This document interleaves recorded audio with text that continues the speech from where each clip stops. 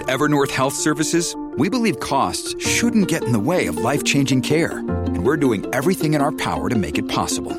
Behavioral health solutions that also keep your projections at their best? It's possible. Pharmacy benefits that benefit your bottom line? It's possible. Complex specialty care that cares about your ROI? It's possible. Because we're already doing it. All while saving businesses billions. That's Wonder made possible. Learn more at evernorth.com/wonder. It's the Larry Kudlow Show. Free market prosperity starts here. Now, here's Larry Kudlow. Hello, folks. I'm Larry Kudlow. This is the Larry Kudlow Show. Great pleasure to be with you. And it is July 4th weekend, which is usually a great time of celebration, and this year is no different. The Declaration of Independence, 246 years ago, if I have that right. Somebody could correct me. 2022 minus 1776. Anyway, I think it's 246. I could be wrong.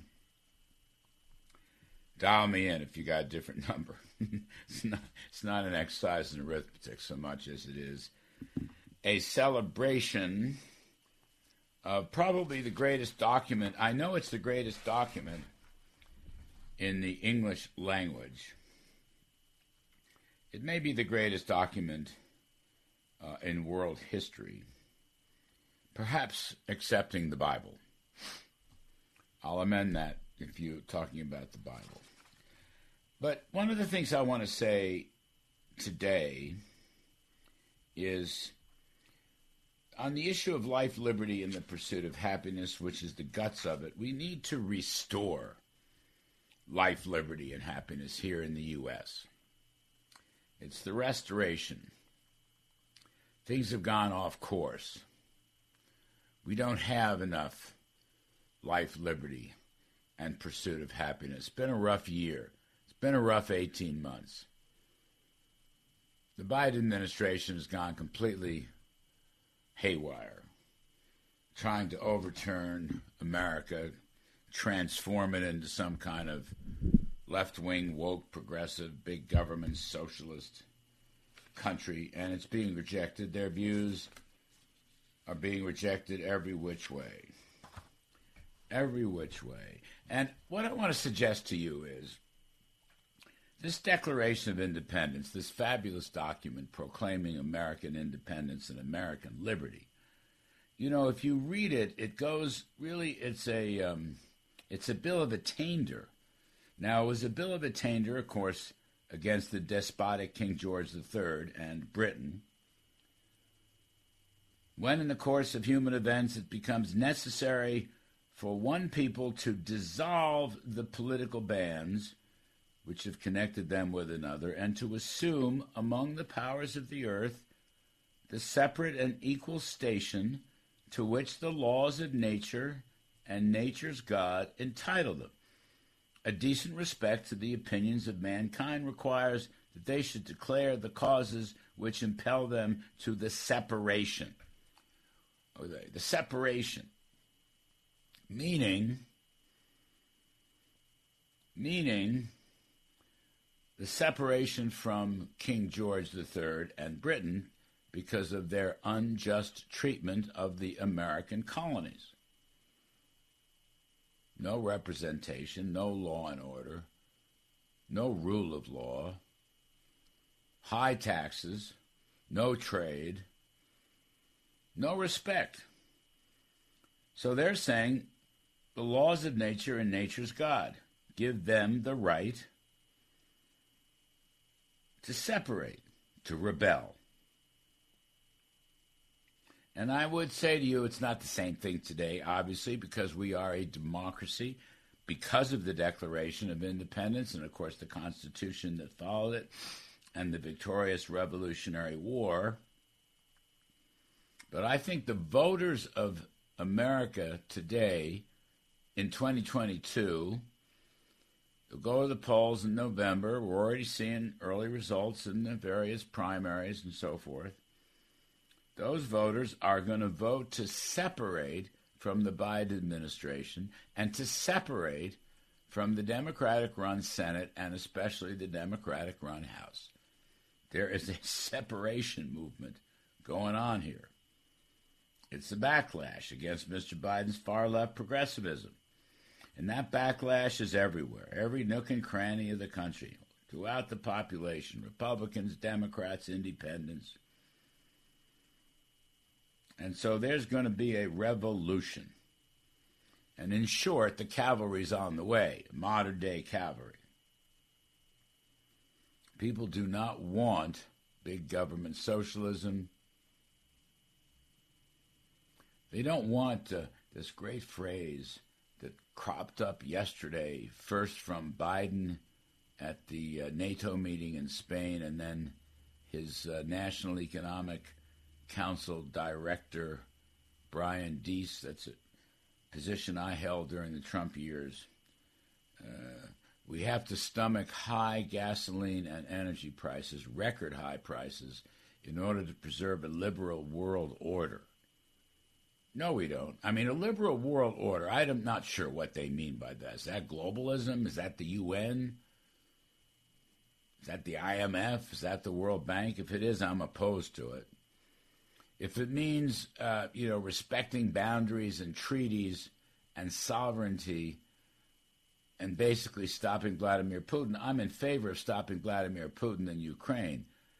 But that's no reason why we have to have $5 gasoline or just less than $5 gasoline or $120 oil.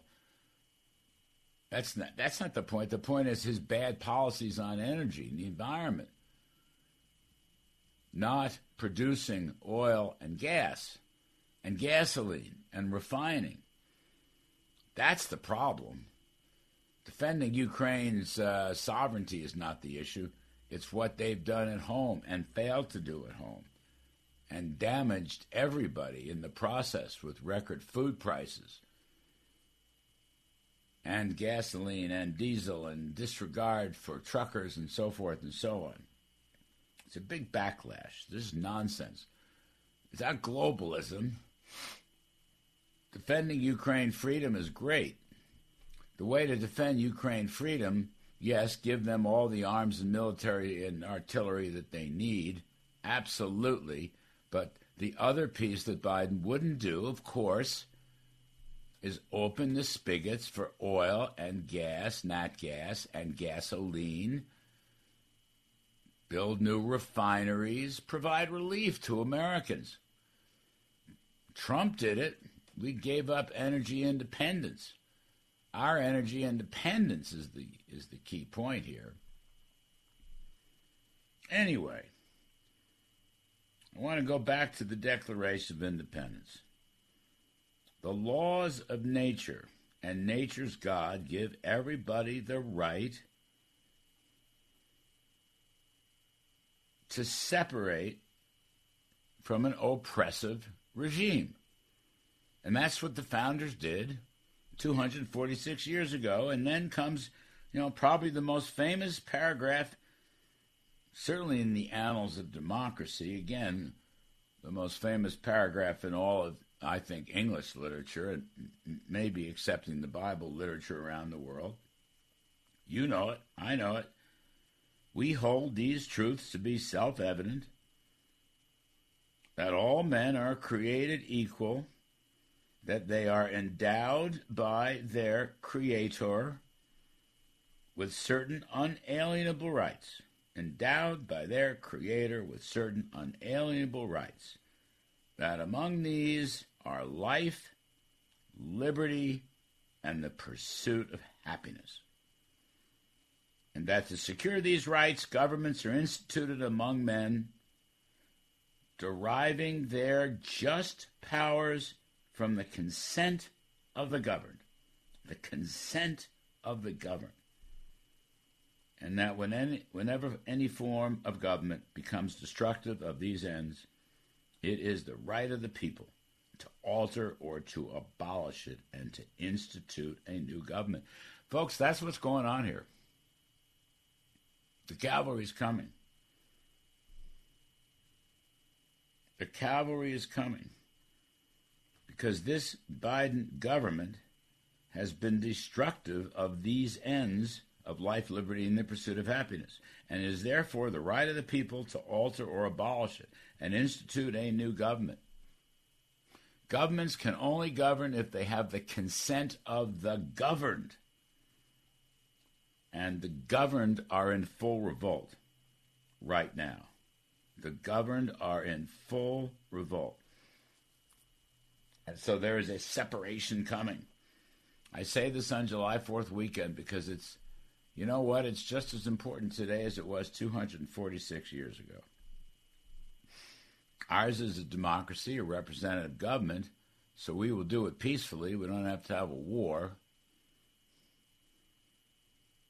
But this is what Thomas Jefferson and Ben Franklin and James Madison, this is what they were talking about.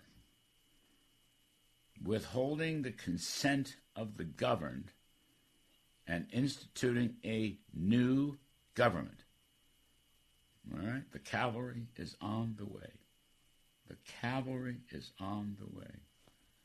I mean, it kind of gives me a, shiver down my spine. So let me take a quick break here, all right? I'm going to talk for a while about this July 4th weekend. It's so important that everybody understand the historical context, the political meaning, and the good news is we will defeat the Biden government. We will defeat it. Biden is not exactly King George, but he's about as unpopular as King George.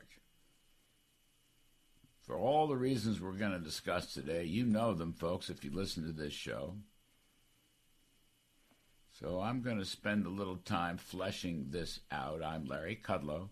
And by the way, join us during the week, Fox Business. The name of the show is Kudlow. I'm taking a day or two off, but I'll be back next week. And on this show, you can live stream us all across the country.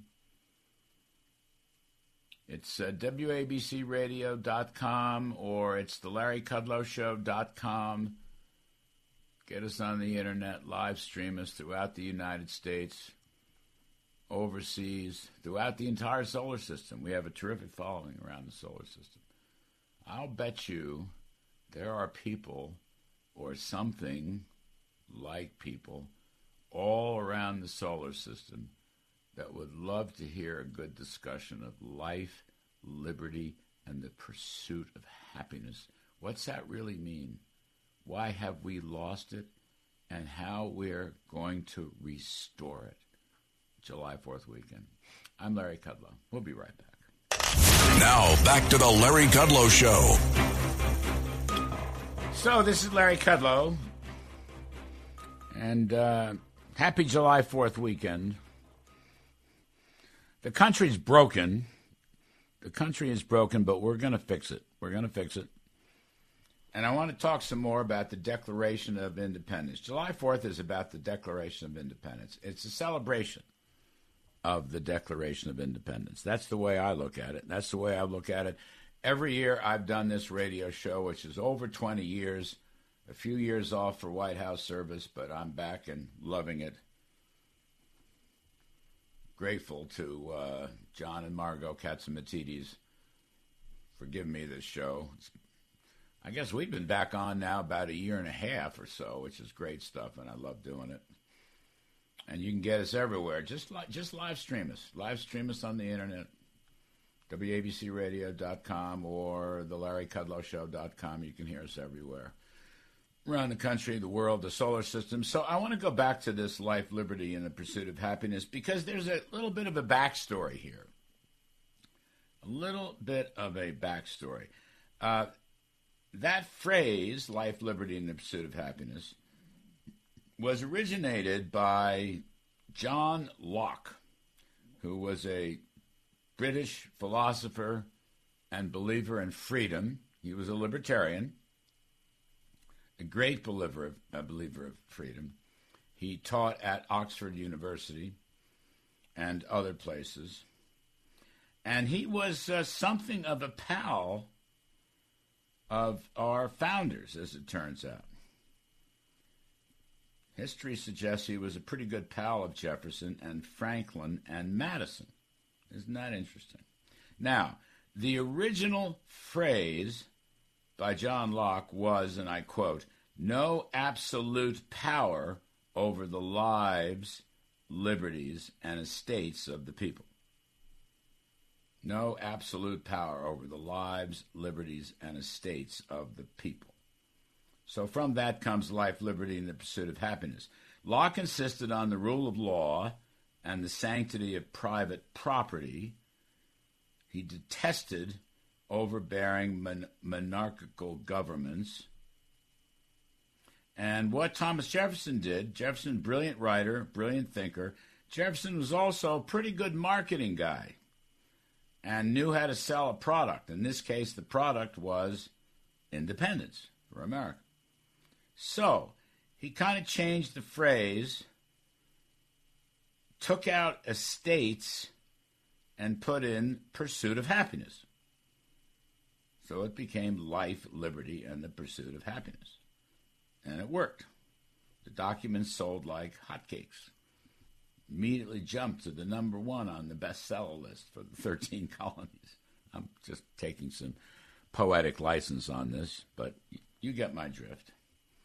And that phrase, life, liberty, and the pursuit of happiness, has become the revolutionary rallying cry for democracy crusaders ever since and everywhere. Trouble is with this whole story is that we don't have the kind of life, liberty, and pursuit of happiness in the U.S. right now. Most folks think they're substantially worse off than they were 18 months ago. And I regret to report, but this is the Bill of Attainder that was part and parcel of the Declaration of Independence. Their Bill of Attainder was against King George III. Our Bill of Attainder is against King Joe Biden. No, that's not right. President Joe Biden. But almost every aspect of daily life is in decline. I mean, we've got record inflation, skyrocketing gas and grocery prices. We have falling real wages. We're probably in a recession right now. We have an overreaching government that believes it is all-powerful with all kinds of command and control, regulatory status, authority. Although I must say, in the last week or 10 days, a constitutionally minded Supreme Court has done great work in curbing some of the regulatory state. But this crowd seeks to control information and limit free speech and curtail religious freedom, keeping parents out of schools, radicalizing the education curriculum around things like race and gender and sexual identification, just wokeism, which is so unpopular. They are undermining law and order. There is a crime wave. They're more concerned with criminals, not the victims. This is amazing to me, they attack the Supreme Court. I mean, here's Joe Biden at the G7 and NATO this past week. And what does he talk about? Attacking the Supreme Court. Because he didn't like the Roe v. Wade decision, he didn't like the gun decision, and he didn't like the EPA decision. I'm going to talk a lot about the EPA decision because I think it puts a dagger in the heart of the Green New Deal and this radical climate change. Politics supposed to stop at the water's edge. And here's all Biden can do. In fact, the other thing he's talking about is worldwide price controls on oil, which could mean here in the U.S. as well. Price controls, the dumbest, most socialistic thing possible, never worked. Of course it won't work in the future. They've declared war on fossil fuels. They've declared war on business. They don't like our system of capitalism. They have a radical green climate agenda. Their economics, spending, borrowing, printing money, no discipline, no purpose. That's why we're in a recession in 18 months. Imposing confiscatory taxes on successful entrepreneurs, on businesses. Sovereignty at the borders completely shot. Bungled our national security. Bungled Afghanistan. Always a dollar short and a day late, and steps behind Putin in the Ukraine. Oh my gosh. One thing after another. That's the bill of attainder that the founders talked about in the Revolutionary Declaration of Independence. So we're going to redeclare life, liberty, and pursuit of happiness. We're going to restore life, liberty, and the pursuit of happiness. The cavalry is coming to restore life, liberty, and the pursuit of happiness. A quick break, and I want to talk still some more about this story. But it is July 4th weekend, and it's a weekend to be celebrated. And you know what? The great people of this country will straighten this country out. Trust me, the cavalry is coming. From Wall Street to the White House, this is the Larry Kudlow Show. So, welcome back, folks. Larry Kudlow is still here. Still talking about the Declaration of Independence. You heard me with the bill of attainder against President Biden. It's like the bill of attainder against King George III. America's in decline, and that is not the America I know. And it will not stay in decline because of our democracy and the consent of the governed has been withdrawn from the government. Right smack there in the Declaration. And I want to also say, if you look carefully at the Declaration, read this thing, one of the key points here is that our freedom, we hold these truths to be self-evident, that all men are created equal, that they are endowed by their Creator, by nature's God, with certain unalienable rights, life, liberty, and the pursuit of happiness. The point here is, it is our Creator, it is God, that gives us the right to be free and independent, and gives us the right to rebel against overbearing, absolutist, monarchical government. So the pecking order here is Creator first. Second, Creator giving the rights of life, liberty, and pursuit of happiness to individual men and women. They have the rights derived from God, and they tell the government what to do. That's right. They tell the government what to do. Governments are instituted among men and women, deriving their just powers from the consent of the governed. And if governments lack the consent of the governed, then the governed will overturn them.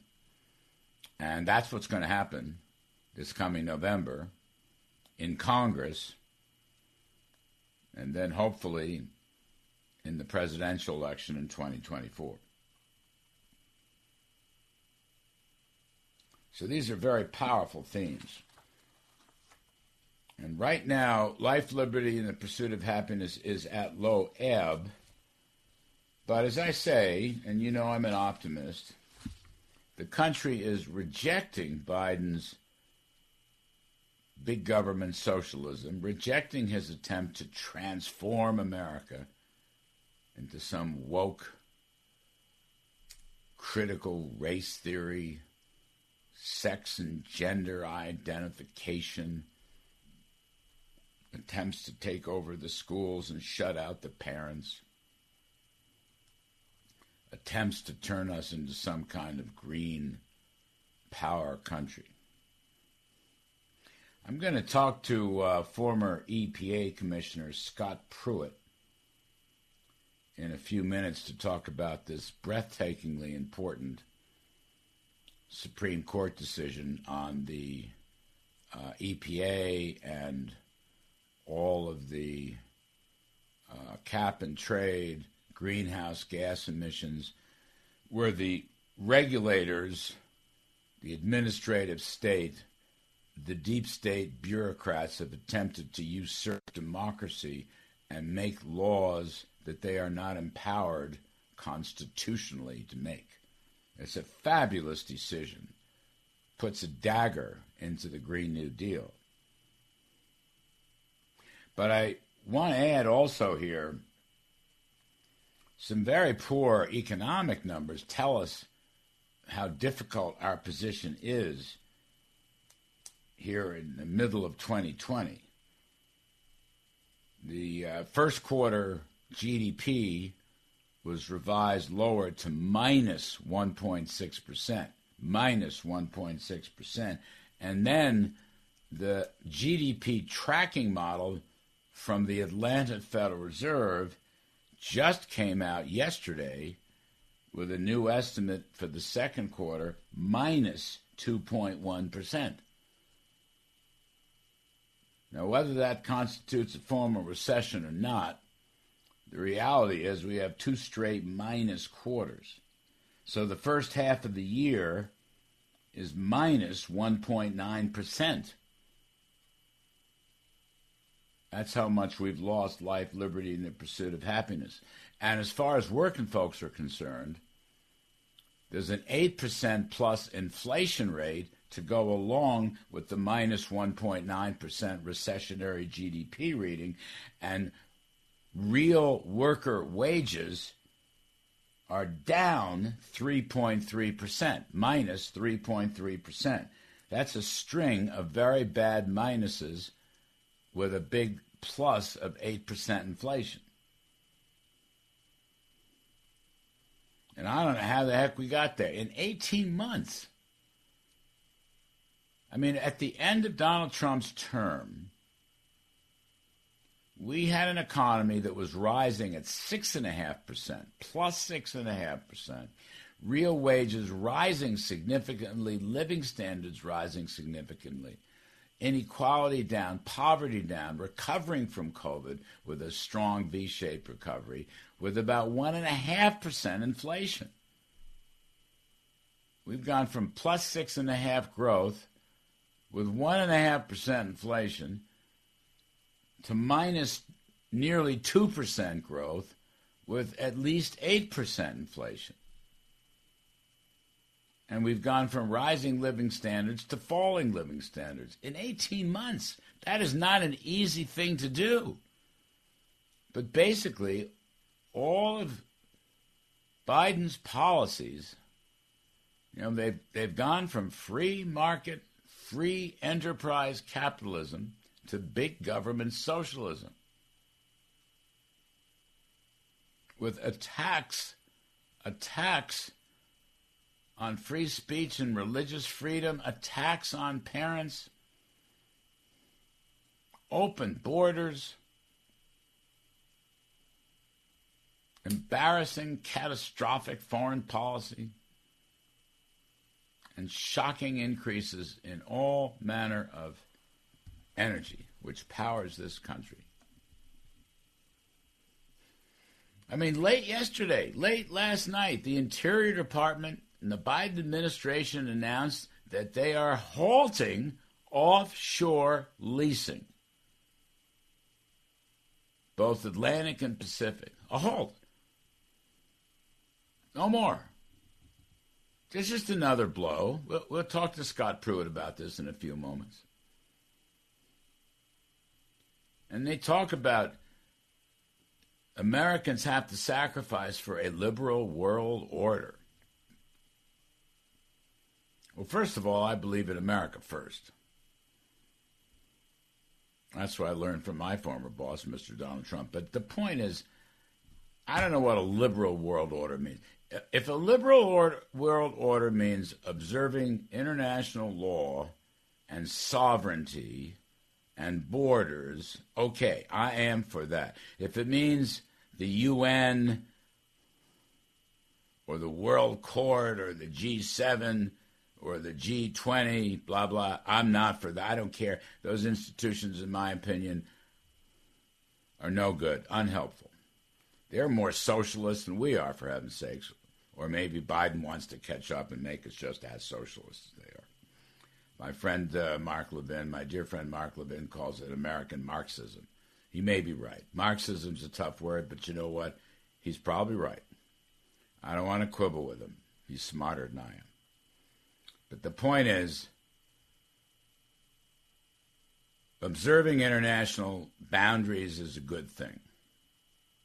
But there is no reason to blame record gas prices and oil prices and to stomp on 80% of our power, this war against fossil fuels, which is part of a war against business, which is part of a war against capitalism. It's all that is, from the socialists running this country right now, or running our government.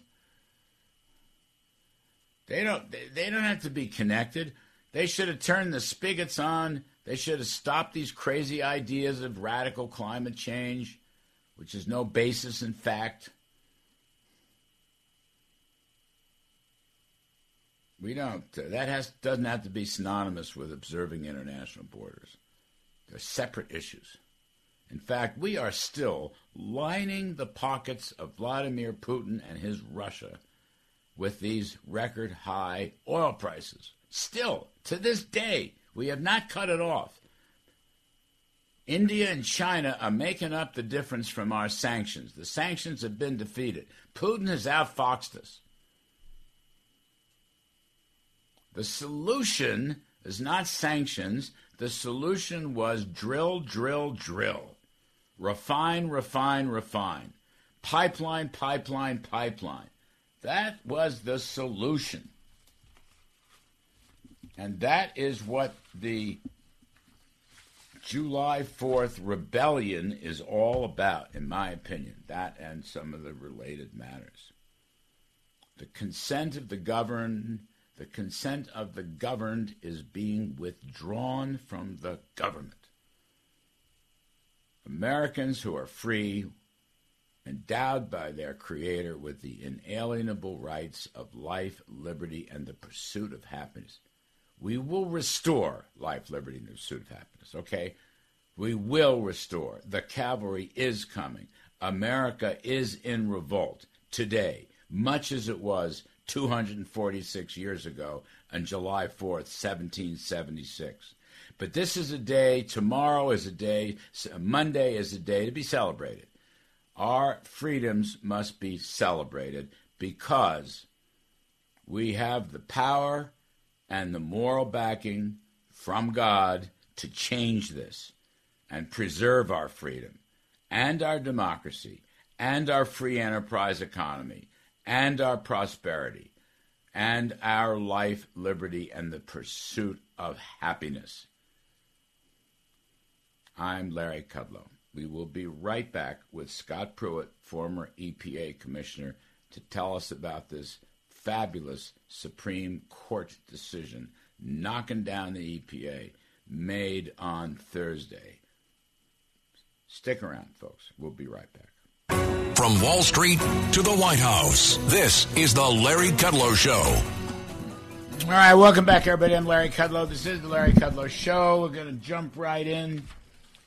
My pal Scott Pruitt, who was commissioner or administrator of the Environment Protection Agency, the EPA, under Donald Trump. And Scott, welcome back.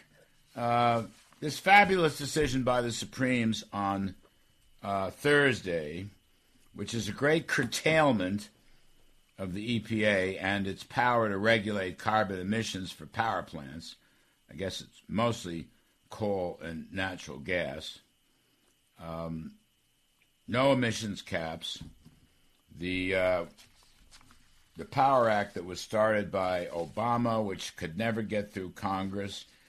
You came up with your own, as I recall, Affordability Act.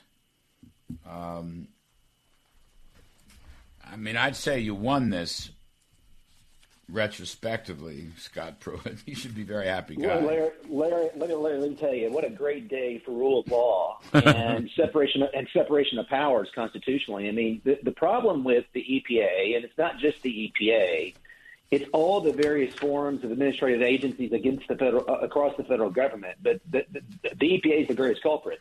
The last time that the Clean Air Act was amended in this country was 1990, 32 years ago. So the last time that Congress touched the Clean Air Act to deal with issues like carbon or power generation or these issues that was before the court was 32 years ago. And the court basically said fundamentally that, hey, executive branch, you can't legislate in the place of Congress. I mean, this is fifth grade civics. You know, the executive branch exists to enforce the law. The legislative branch exists to do what? Pass the laws as represented by the people. And what's happening across the deep state, the fourth branch of government, the regulatory state in Washington, D.C., is that they've taken license. They've basically inserted themselves in the place of Congress and passed rules and regulations in place of legislation. And the court said no more. So this is a far-reaching decision. It's not just the EPA that's going to be impacted. It's not just this issue. It's across all the federal bureaucracy. And I'll tell you, in another area that you were very aware of, Larry, it's going to be impacted by this, are the climate rules with the SEC. Yes. I mean, one of the primary complaints against what the SEC is doing is, where is it in the statute? Has Congress spoken to this? And clearly they have not. And so the SEC is just making it up out of whole cloth, just like the EPA did in Obama. And you're exactly right. When I came in for President Trump, we repealed the Clean Power Plan. We rejected that rule and said effectively that the statute didn't authorize it. And then we took steps to do that which the statute required and allowed. And that isn't radical. That's right. It's going to affect, the Securities Exchange Commission, when it's written this multi-hundred-page document, it's all about climate change, forcing companies to publish information, not just their climate, not just their emissions, but their customers, their suppliers, direct, indirect, cumulative. But that's what the EPA standards have set down. And you see it, yesterday, Scott, I'm sure you saw, the Bidens is not going to provide or open up any new leases on the Atlantic side or the Pacific side if they can get away with it. But that was their original decision. Interior Department rejecting permits. Energy Department rejecting permits. But here's my link, Scott. I need your help on this. These agencies, departments, are rejecting energy permits of all kinds, refining, pipelining, drilling, fracking, and so forth, on the basis of these environmental restrictions and regulations and overkill coming out of the EPA. Again, it's direct, it's indirect, it's cumulative, it's 100 years backwards, 100 years forecast. I'm wondering, I want to come back to the EPA, but does this Supreme Court decision have any impact on this end to permits that's coming out of Energy and Interior? Well, it depends. It depends on how specifically the statutes curtail those particular agencies' authority. Because I think what the court is saying, Larry, fundamentally, is you just can't make it up. There's something called the non-delegation doctrine constitutionally, meaning that one branch of government can't delegate its authority to another. And the founders were big about that. The founders are big about, having the separation of powers horizontally between the judicial, the legislative, and the executive. And Justice Scalia talked about this a lot. He called it structural federalism. And so the court is focused upon saying, hey, these regulations you're passing, EPA, and it does apply across the spectrum. So in answer to your question, yes, all those agencies will now be awakened to the fact that they can't just simply make it up and fill in the space for Congress. The court is saying, Congress, you must act, because otherwise the people's representatives, the voters, that we send to Congress, we don't have a voice in that process. You don't have a voice in a bureaucrat's decision when it's untethered to a statute. It's just being made up. It's the technocrat approach that Democrats like to take. And I will tell you, Larry, what's so fascinating to me is to read the criticism, by Justice Kagan in the dissent. But more than that, people outside of the process saying, well, goodness gracious, if this has to go back to Congress, Congress is so dysfunctional. How will anything ever get done? Well, that's Congress's problem. Mm-hmm. That's not the court's problem. That's the court's problem. I mean, I'm so thankful the court is doing the job of saying, look, Congress, you must do your job. Jealously guard what you're required to do. And if you don't, we're going to strike down these rules and regulations that the bureaucratic state are passing. Yeah, on that SEC thing, they are the Securities Exchange Commission, and there are lots of laws going way back to the 1930s that support that. But Scott Pruitt, they're not the Securities and Environmental Commission. Exactly. There's no legal, statutory, congressional authority that enables them to turn themselves into another EPA. Exactly. And what should occur tomorrow? If first day that the court's open next week, if it hasn't been done already, if they've issued, which they have, as I understand, final rules with respect to these climate disclosures, those rules ought to be challenged on their face for violating what the Supreme Court just did. Because there is no power in the statute to do what they did, and they can't just simply expand it at their own whim. They have to be authorized to do so. I mean, it is fundamentally fifth-grade civics. Now, we don't teach fifth-grade civics anymore in this country. And the left and the Democrats really don't care about anything about process. All they care about is results and intimidation and all the things that go in the marketplace. And the fact of the matter is they can't pass what they want to pass on any number of these issues, not because Congress is dysfunctional, it's because the people don't want it.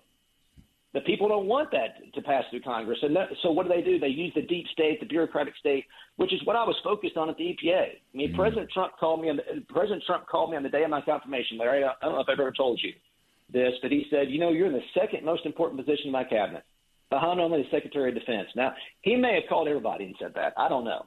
But I don't think so. He understood the relationship between the EPA and the shackles that have been put on the economy by what? The whims of bureaucrats and not by Congress. And he told me to fix it, and we did. And in less than 18 months, we were energy independent, as you know, and dominant on the world stage. And look where we are 4 years later because of the radical left agenda being passed through the bureaucratic state and not through Congress. Scott Pruitt, he called me when he brought me into the National Economic Council. But he said I was the fourth most important guy. But I had to keep watch on the first three. Yeah, that's right. That was the second. Yes, that was the NEC rule. You know what? How much time do I have for this segment? Because, Scott, I want to keep you for a while. I got 40 seconds in this segment. So, Scott, let's take a break, okay? You can get a cup of coffee. I got to take a commercial break for about 4 or 5 minutes. I want to get you to come back because I want you to tell us what this means for the Green New Deal and all this radical climate change stuff. It looks to me like it put a dagger into the heart of it. But you tell us. Folks, I'm Larry Kudlow. We're talking to former EPA Administrator Scott Pruitt, who knows all about this stuff. And let's get our hats off to the Supreme Court for doing its Lord's constitutional work. We'll be right back. Please stick around. I'm Kudlow. It's the Larry Kudlow Show. Free market prosperity starts here. Now, here's Larry Kudlow. Welcome back, folks. July 4th weekend. Happy July 4th weekend. We are restoring life, liberty, and the pursuit of happiness. It's been a terrible 18 months. America's in decline, but it's not going to last. And one of the issues here is this transformational climate change, woke, Green New Deal nonsense, the war against fossil fuels, which is really part and parcel of the war against business, which is really part and parcel of Joe Biden's war against free market enterprise or free market capitalism. Anyway, we have Scott Pruitt, former administrator of the Environmental Protection Agency, the EPA, and he's the CEO of ESP Consulting. So, Scott, let's pick this up. Thanks for hanging around. We appreciate it very, very much. And What do you think is this? The EPA cannot put these caps on power plants, as I understand it. West Virginia being the leader, but they had many states co-sponsoring the lawsuit. In a practical way, how does this impact Biden's war against fossil fuels in your judgment, Scott Pruitt? So well said, as far as in a practical way, Larry, because, there's something that goes on when you have these agencies passing these mandatory regulations, when they're trying to shift power generation to solar and wind and away from fossil fuels through regulations. And it's this: utilities use that as an excuse to go out and close coal and natural gas and replace it with new generation. And the reason that occurs, Larry, is because they get to earn 8 to 10 to 12% on the capital outlay. Because they are regulated entities at the state level. So they go to the corporation commissions of the respective states, the power corporation commissions, and say, we have to close this coal plant. We have to close this natural gas plant. It's going to cost us $1 billion or $1.5 billion or $2 billion to replace it with this kind of infrastructure. And then they earn 10 to 12% on that. And guaranteed, on the bonded indebtedness and the capital outlay. And so there's always been this relationship between regulation, mandatory regulation, forcing this upon the market, the power generation market, and utilities working to close as fast as they can power generation. They should be focused on what? Reliability and resiliency of the grid, okay, and doing it in a cost-effective way. But they use the regulations to shut down power generation that's in the fossil fuel category and replace it with the renewables, and they get their own money on top of it. So this will have an impact there. No longer will the utilities be able to say, oh, the EPA's passed the Clean Power Plan, or they passed this, it's forthcoming. In fact, they built into their submissions at the state level oftentimes a carbon tax. Instead of carbon tax is coming, or cap and trade is coming. None of that's in statute. But they use those kinds of things and regulations on the mandatory side to say we've got to close down all this generation. No longer will they be able to do that, which is a good thing. But another area, Larry, that probably is not as impacted are all these ESG requirements that multinational companies are doing on their own initiative with boards, the respective companies, the publicly traded companies, and they're doing that all because of what? Media pressure. And they're coming in and passing these ESG requirements, saying we're going to be carbon neutral by 2025 or carbon neutral by 2030. I mean, how is Delta going to become carbon neutral? They already claim that they are. I mean, are they going to quit flying planes?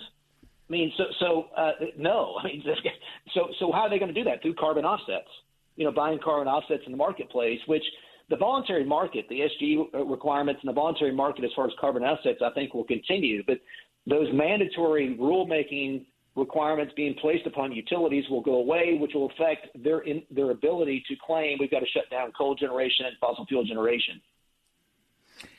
There's one here. Biden had set a carbon-free electricity by 2035. He also set a 32% cut in carbon emissions by 2030. Now, those kinds of targets, I presume, would be undermined by this Supreme Court decision. That's correct. Absolutely. And I don't know what form those took, if they were executive order, which likely they were, but, they could have been guidance of some sort issued by the White House. They're really not worth the paper they're written on. Right. Because, they have to be carried out by whom? They have to be carried out by the administrative agencies, the executive branch agencies, the EPA and others, and those agencies can only act according to what Congress has passed. So this decision by the U.S. Supreme Court reemphasizes we're going to come in and start respecting the powers of each of the respective branches. I mean, it's a great day to be celebrating this on July 4th weekend. I know. I mean, the federal courts and the Supreme Court may be the last surviving branch of our constitutional framework. I mean, the legislative branch is inactive. All they do is spend money, and they spend way too much of it. They don't pass any substantive legislation, and the executive branch is imperial. Yes. Doing the job of Congress through executive order and through regulations. The U.S. Supreme Court has shown its mettle, over the last couple of months by saying, our job is to interpret the law, to enforce these provisions, and to determine whether Congress has done its duty. And they made it very clear in this case. Congress, you have failed immensely to do your duty. You've not spoken. You've not addressed these issues at all. And until you do, the EPA has no power. Right. And the Biden administration is the King George III of 2022. And this is what this show is all about, because we're going to restore life, liberty, and pursuit of happiness. Scott Pruitt, another one. The power of the states right now, is this enhanced? Is there a federalism, a hook to this? Absolutely. I mean, absolutely. And I mentioned it earlier because the utilities are all governed. The power sector is all governed largely by corporations commissions at the state level. They come in and they set the market, their requirement, as far as their power generation, the allocation, how they spend money, et cetera, what the rates are that they charge. So that's why you had West Virginia. I actually was involved in the original challenge, Larry, as Attorney General for Oklahoma on the Clean Power Plan under President Obama, because he did the same thing. I mean, and that's what really generated West Virginia's lawsuit at the outset and the collection of cases. So it's all about, the U.S. government not forcing or taking over the power reserved to the states, which is to determine utilities and how much they charge and how to make sure that we have a reliable, resilient grid. What do you think? I just got to get you. It's not exactly EPA, but I was pretty surprised. Maybe I shouldn't have been surprised. But you got the Interior Department declaring late last night. I mean, they always do this when they put out the bad news on a holiday weekend, Friday night. Anyway, they're not going to grant any offshore leases for the Atlantic and the Pacific Oceans, despite what Biden has said. Now, some people are saying, well, they didn't rule out the Gulf of Mexico and they didn't rule out Alaska. But actually, a few weeks or a month ago, they did rule out Alaska and they did rule out leases in the Gulf of Mexico. I mean, here they go again. Now, I guess my big picture point here is Biden wants to end fossil fuels. End fossil fuels. 80% of our power and energy comes from fossil fuels. He wants to end it. I would think that this Supreme Court decision puts a dagger in the heart of that goal. No doubt. I mean, no doubt, because the way you shift away from fossil fuels is to force utilities to have a reason or license to do so. And the reason or license that they've used historically is the EPA requiring them to shift, power shifting. And that's what this was all about, was this power shifting from fossil fuels to renewables. And look, we've lost in this whole debate. You have blackouts in Texas. You have blackouts in Oklahoma, not just blackouts in California. Our grid today is less reliable, less resilient because of the craziness out of Washington, D.C. with respect to how we generate power. I mean, we ought to have truly nuclear, fossil fuels, have renewables, but renewables are not dispatchable. If the sun's not shining and the wind's not blowing, that power is not dispatchable. Coal is online.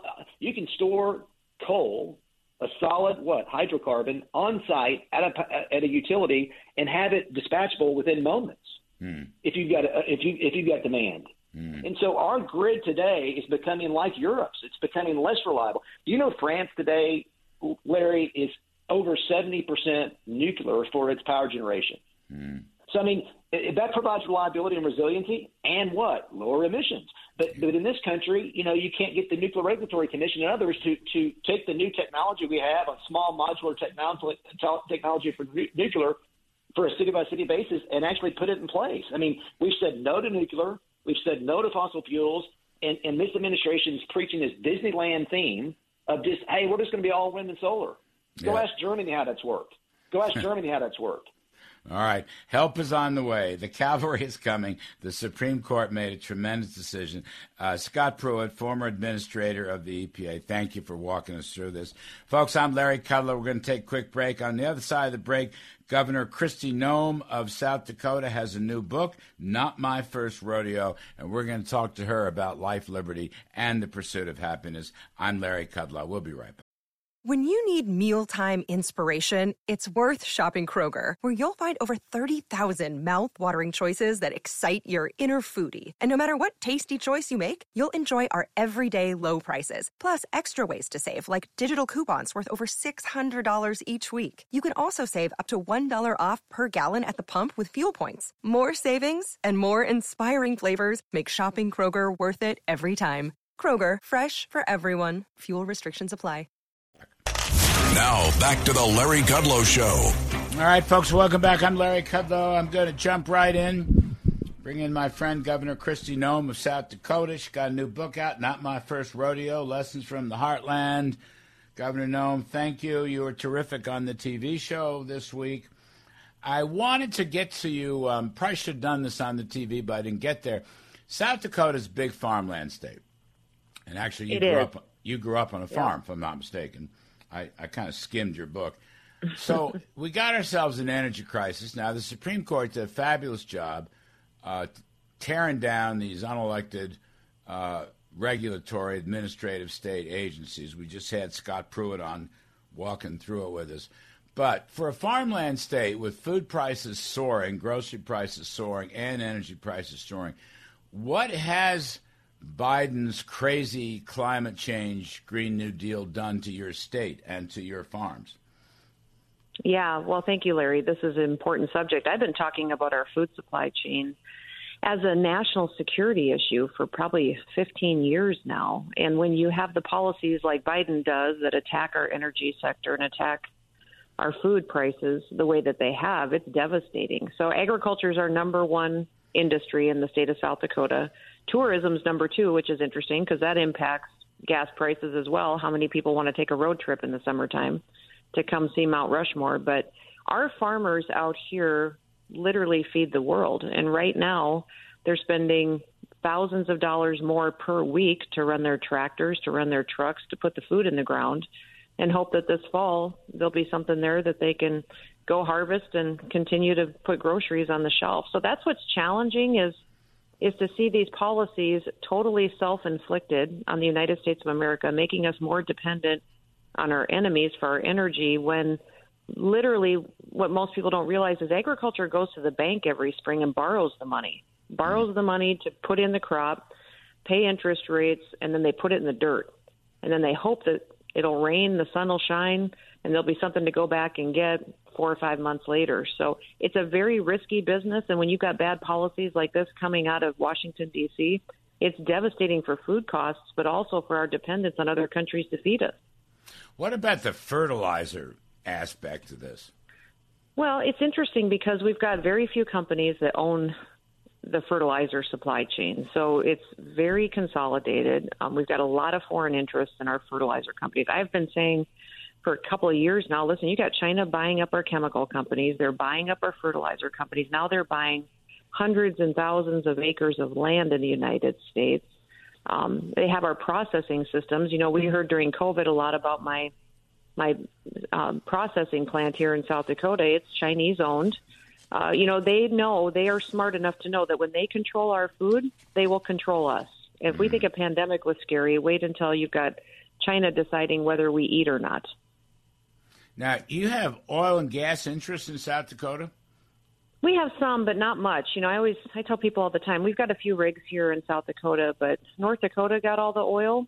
South Dakota got Mount Rushmore, which we're okay. We're okay with Mount Rushmore. We're pretty proud of that, especially around this time of year. But no, a lot of that energy sector is up in North Dakota, but quite a few of our folks go up there and work. They'll go up there and work for a couple of weeks and then come home for a week. So it's pretty important to us what happens in North Dakota as well. You know, Keystone was coming through our state.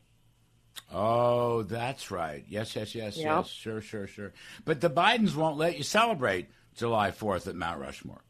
No, and it's crazy. You know, Larry, for years we had fireworks at Mount Rushmore. With tourism being our second largest industry, it was a great chance for us to market our state and to celebrate our freedom. We did that for years. Obama took them away first. We got them back with President Trump, and you probably remember that fabulous night we had on July 3rd when Trump spoke at Mount Rushmore. But as soon as Joe Biden got into office, he immediately denied us our permit. So we're suing him. What's interesting, people ask me, Christy, why is this such a big deal? And the reason it's a big deal is because he's breaking federal law to keep us from having this celebration. There's a federal statute called the Administrative Procedures Act that if we check all the boxes on environmental concerns and wildfire and consult with people and partners, that we have to be given the permit to host the celebration. We met all those requirements. They still, though, are denying us the permit just to be punitive. So we'll win in court. It's just that we're getting slow walked right now.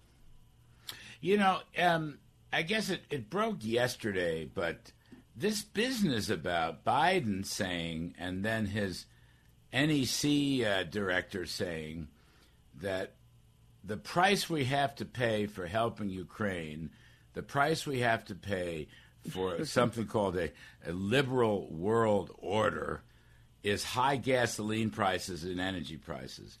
And, Christy, Governor Noem, that is nonsense. If he wanted to drill, prices would be at $50 or $60. Gasoline would be $2.25. I mean, we can defend Ukraine's sovereignty. I think that's what they're referring to, Ukraine's sovereignty. If they're referring to the UN or the G7, I don't care about that stuff at all. But I'm just saying, okay, defend Ukraine's borders. All right, that's probably worth fighting for globally, law and order. But that has nothing to – it's his energy policies that have led to $5 gasoline, et cetera, et cetera. No, you're exactly right. What he said yesterday was insane. In fact, I was pretty aggressive pushing back on it, say, no, it's not a liberal world order how about we go back to America first and start looking at what's good for our people here. I mean, it's been such a 180 with this administration from the last one. I tell people every day when President Trump was in the White House, I was on offense every day. I had problems. Trump would help me solve them. I could say this regulation's stupid, get rid of it, and they'd help me fix it. I would tell them this will help me get more people back to work, and it was awesome. I could do my job. What happened with Biden is I immediately went on defense. All I do now, and the only tool I have as governor, is really to sue them in federal court. And that's just – and you have to be strategic about how you do that. That's the way you push back against an overbearing federal government. But they are fundamentally trying to remake America into a socialist nation, and they're doing it by trying to sell the public on the fact that this liberal world order is in our best interests, which it would destroy our security, and our kids will grow up in a very, very different country than we ever had the chance to. Larry, America's the greatest experiment in all of history, and our founders gave us something very special. It's important that we make sure we're educating people about how unique it is, what we have here, and that it does need to be protected from crazy administrations like Biden's. So Governor Kristi Noem has written Not My First Rodeo, Lessons from the Heartland. Governor, the numbers are coming in. We just got some very bad numbers from the GDP tracker from the Atlanta Fed. So the deal is, we have negative growth in the first half of this year. Negative growth. Looks like we'll be down about 2%. We have about an 8 to 10% inflation rate. Real worker wages have fallen 3.3% for the past 12 months. So in 18 months, we've gone from 6.5% growth with less than 2% inflation to a recession with 10% inflation. I mean, you talk about socialism, boy. I mean, that's not easy to destroy a good story in just 18 months.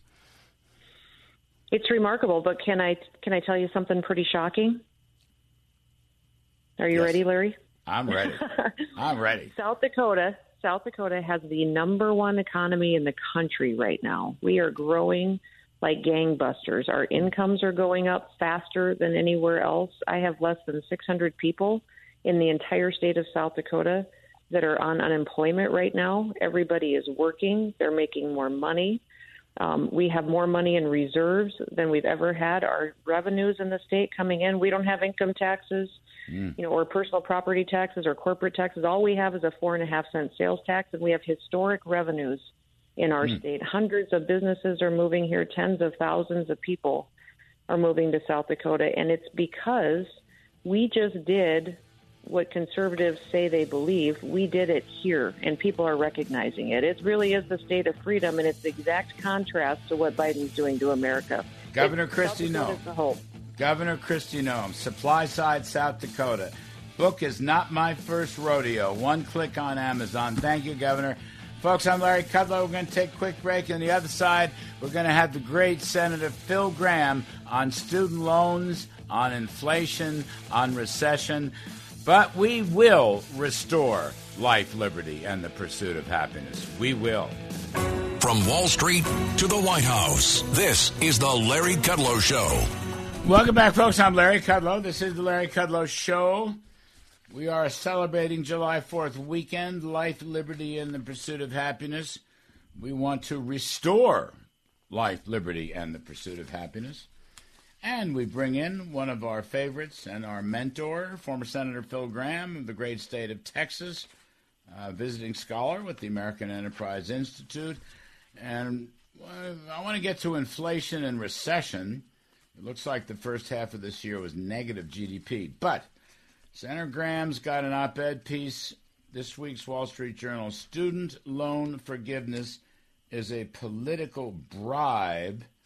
I guess so. I don't know. I think it's going to be pretty unpopular.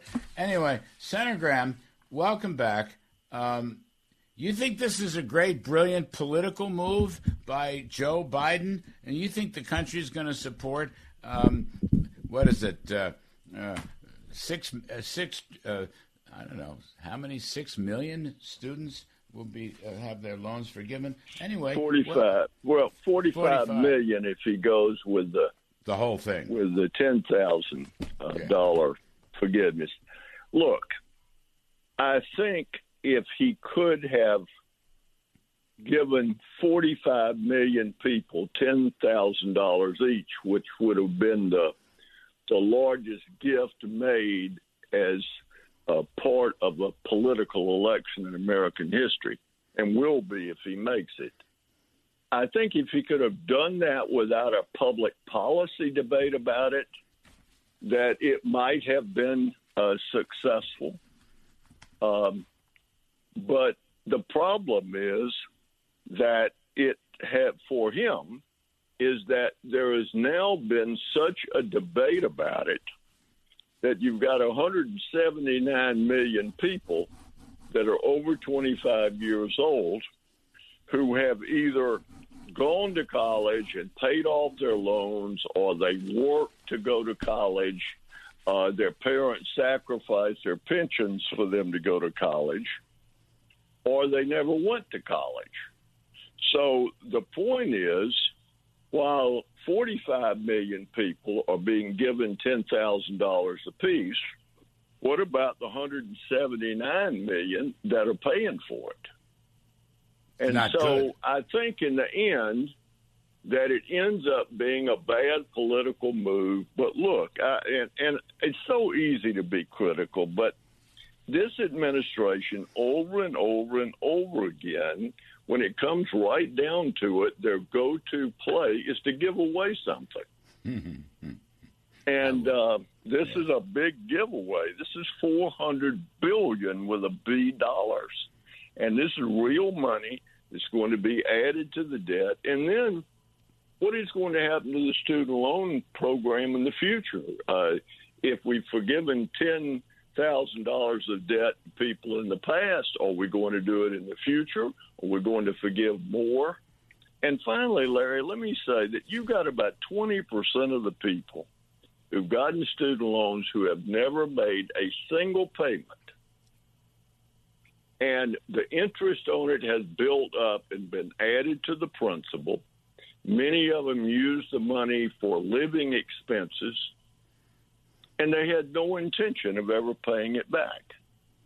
And so to what extent does society have a responsibility to pay off their debt when the average person who went to college, even if they never got a degree, earns 10 times more in their lifetime because they went to college than the average outstanding student loan debt, and people that got a degree earn 40 times.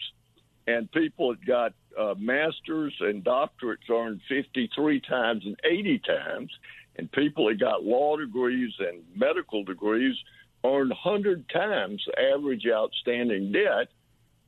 How is it taxpayers owe them money?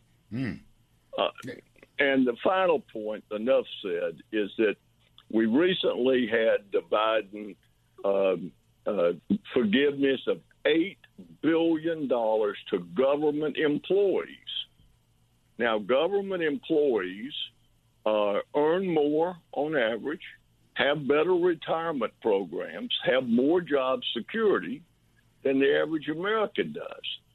When Ronald Reagan was president, we discovered that we had a significant number of people in the Department of Education that had defaulted on guaranteed student loans. So guess what the president did? He garnished the wages of government employees who were in default on their guaranteed student loan. Well, what does Biden do? He forgives their loan. So let me get this right. Those people with some college degrees or full college degrees or graduate degrees or law degrees or medical degrees make whatever, 53 times, 10 times, 53 times, 100 times above the debt. They don't need it. They don't need it. But the rest of the country, you're talking about 179 million Americans, they are the ones who are paying for it, or they either got something or nothing. So those are bad numbers. I mean, I think those are bad political. The economics are terrible, but I actually think the politics are worse. Well, there is no economic argument for it. It's all politics, and the Democrats. The amazing thing to me is they don't try to hide it. This is about politics 100%. Unless we buy these votes, we're going to lose the election. For the people who on the 4th of July are going to do a cookout and pay 17% more for the ingredients of that cookout than they paid last year, this is not going to be welcome news. So I don't see it as good politics. We'll see. Well, we're going to have an election in November, and it's where we have an opportunity to change things if people want to do it. Yes, the consent of the governed has been removed from the government. And to quote Thomas Jefferson, there's going to be a separation. The cavalry is coming. Can I just put you another factoid? According to Sally May, which runs the student loan program and the marketplace of student loans, parents' income and savings cover nearly half of college costs, 45%.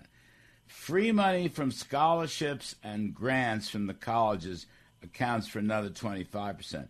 Student borrowing, Phil, only covers 11% of the cost. That's a weird thing. It's a minor part of the cost on top of all these other stats that you've given us.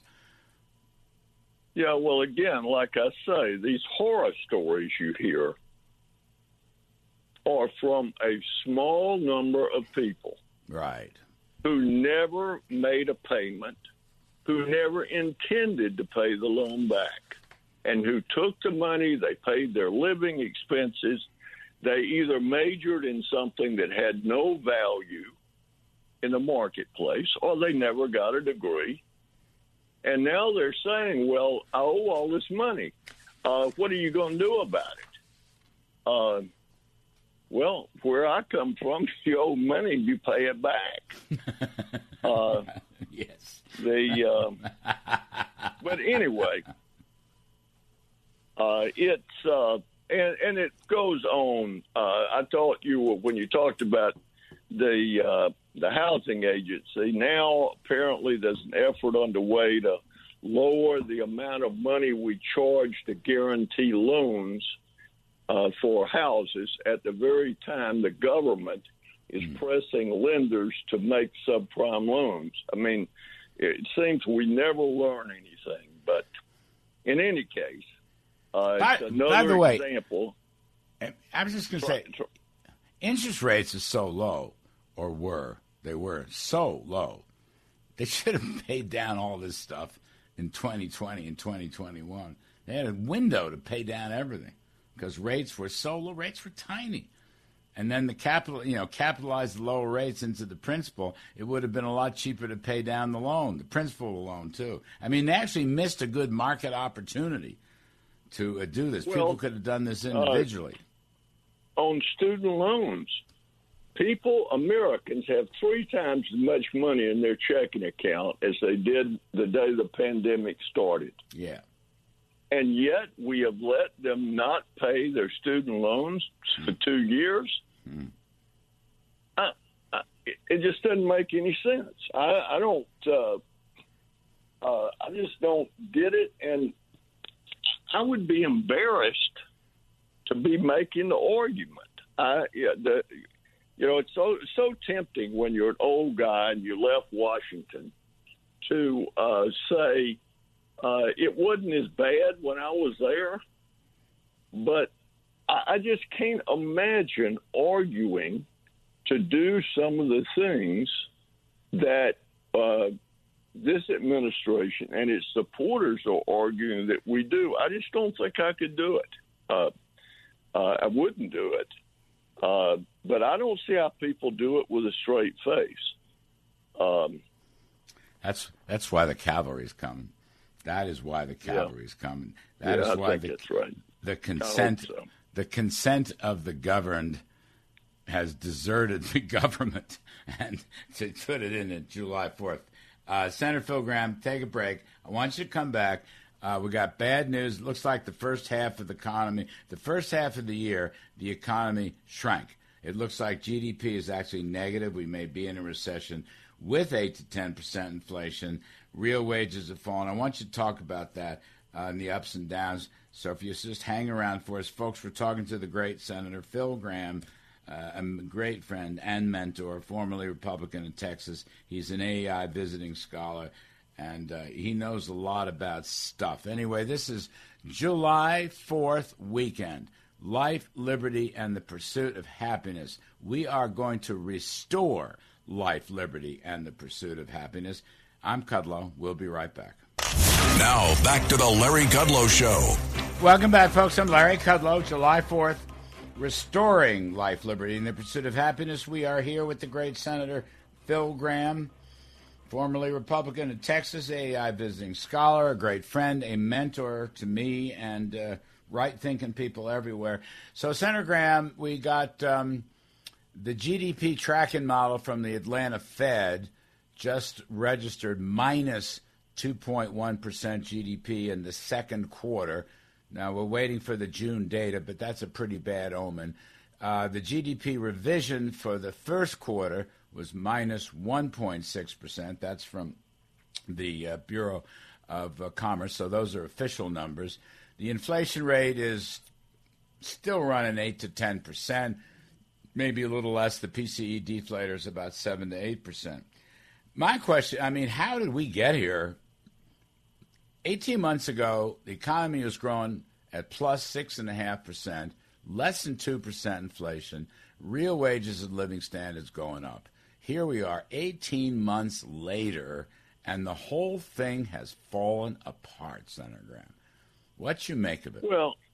Well, look, I think it's as clear as any cause and effect that I've ever seen in economics, and I've been fooling with economics now for a lifetime. The federal government in a 16-month period increased government spending by 50%. The Fed bought much of the debt issued by government to fund that program, and in doing so, it increased the money supply faster than in any year in the post-World War II period.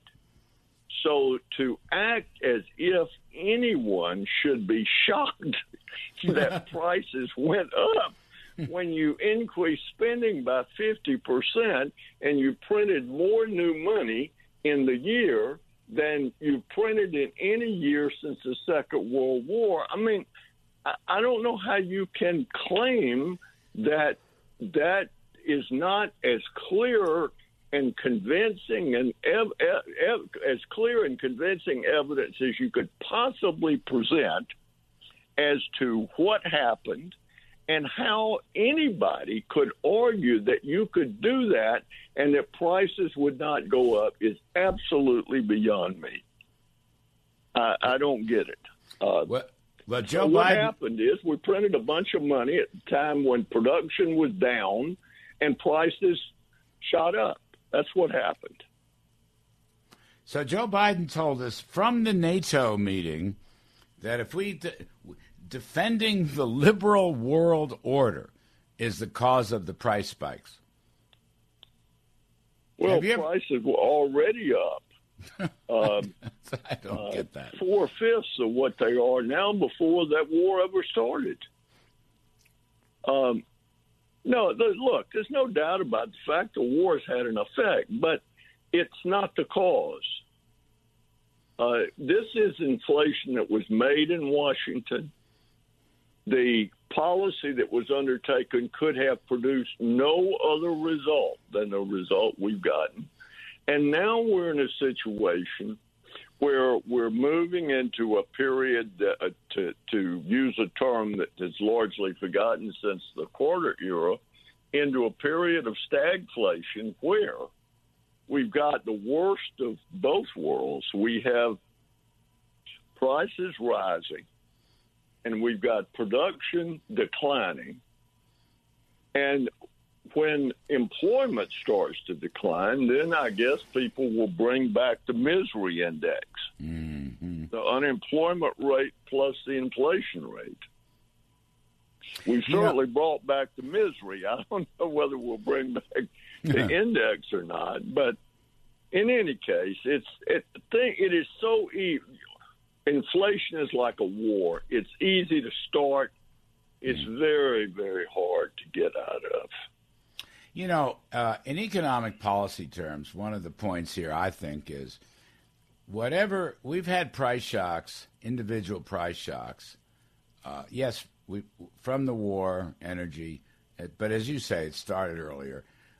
We've had pandemic supply shocks, supply chain shocks. But the thing is, Senator, the Fed monetized all these shocks. They did exactly the wrong thing. You know, in the 70s, remember, we had the Arab oil embargo and so forth, and the Fed monetized it. They added money. They accommodated the price shock. I mean, I have to think that's one of the biggest mistakes this Federal Reserve. I understand the government spending part and the borrowing part. The Fed monetized that also, but they also monetized these supply shocks. And that tells me that this Fed doesn't know what it's doing, learned nothing from the past. Well, I don't know. I don't know if I'd say it exactly that way. I think I would say it this way. The government policy that increased spending by 50% produced a situation where, using the argument that we were in a deep recession and nobody knew when we were going to get out, this is because of the pandemic.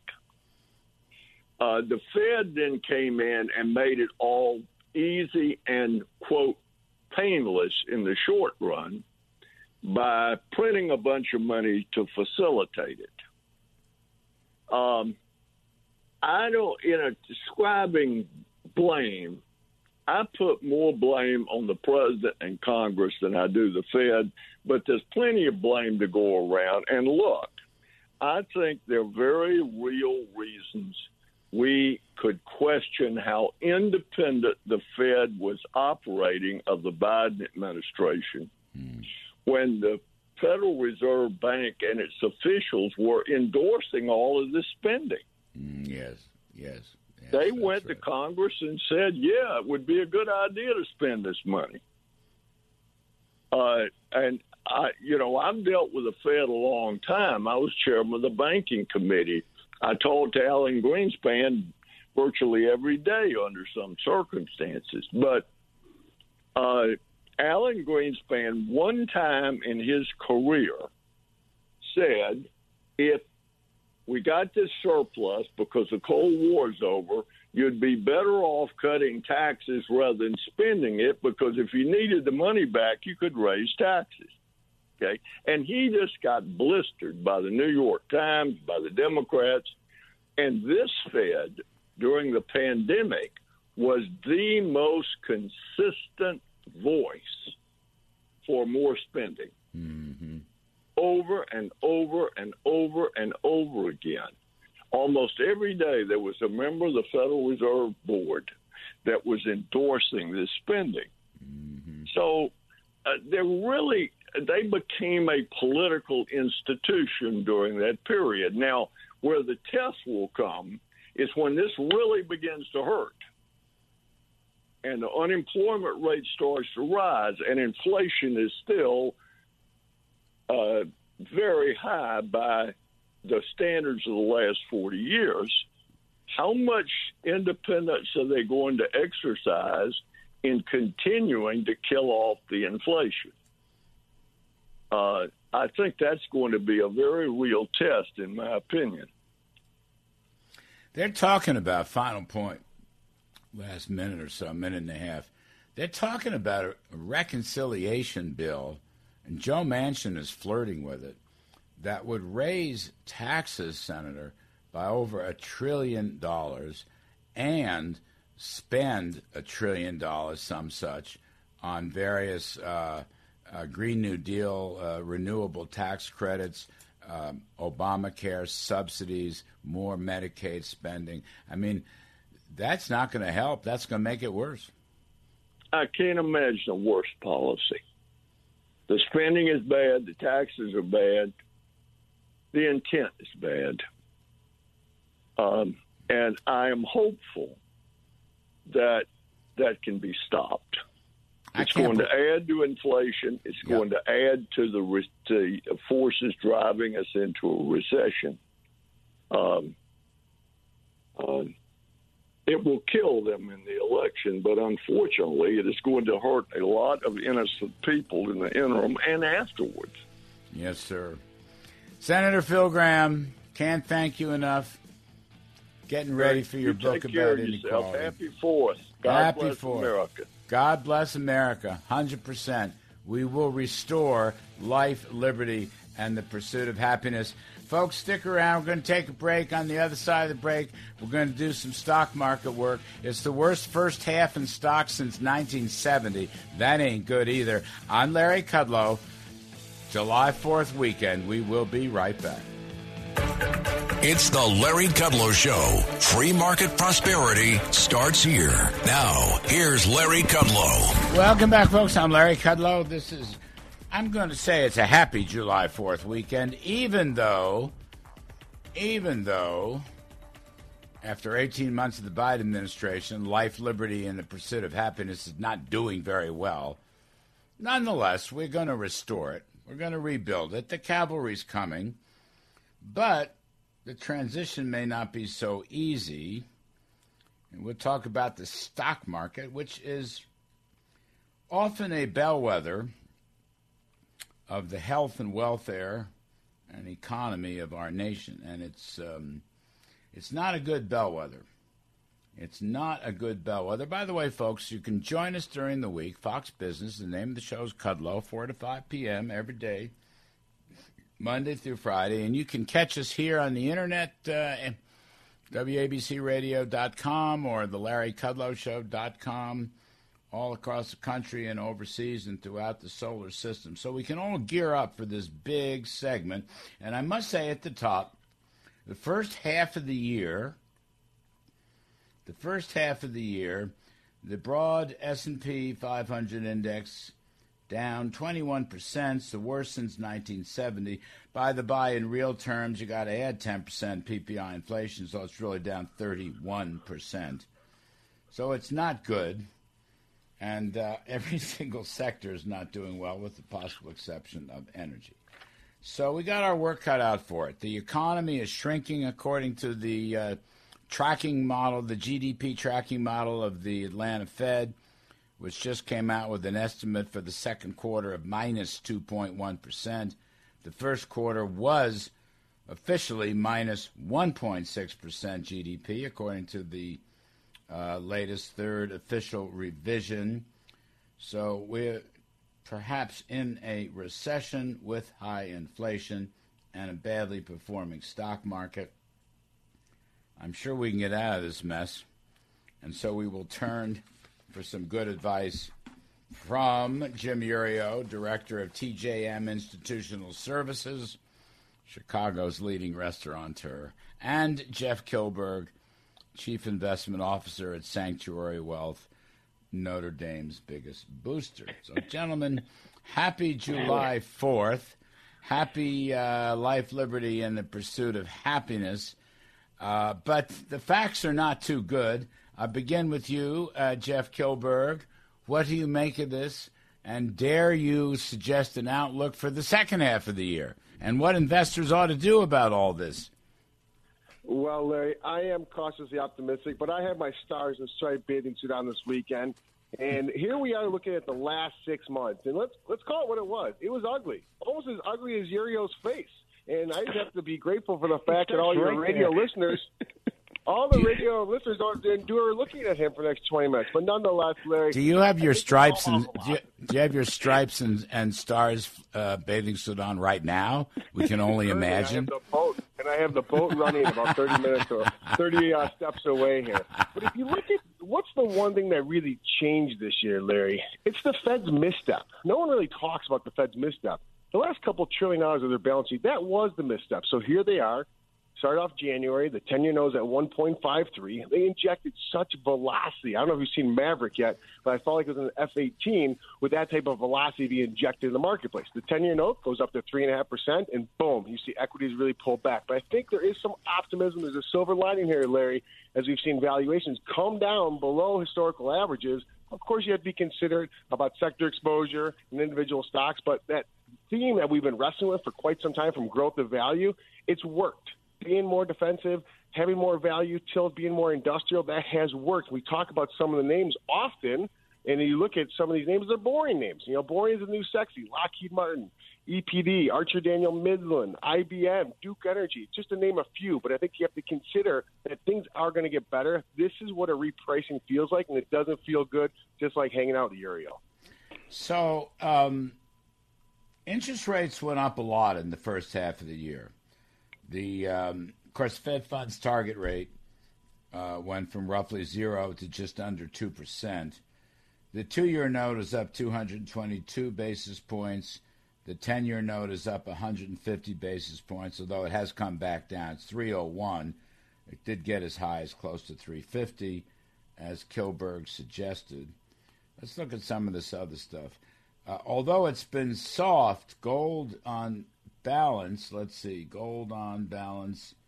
Gold was flat for the first half of the year. Crude oil up 37.4%.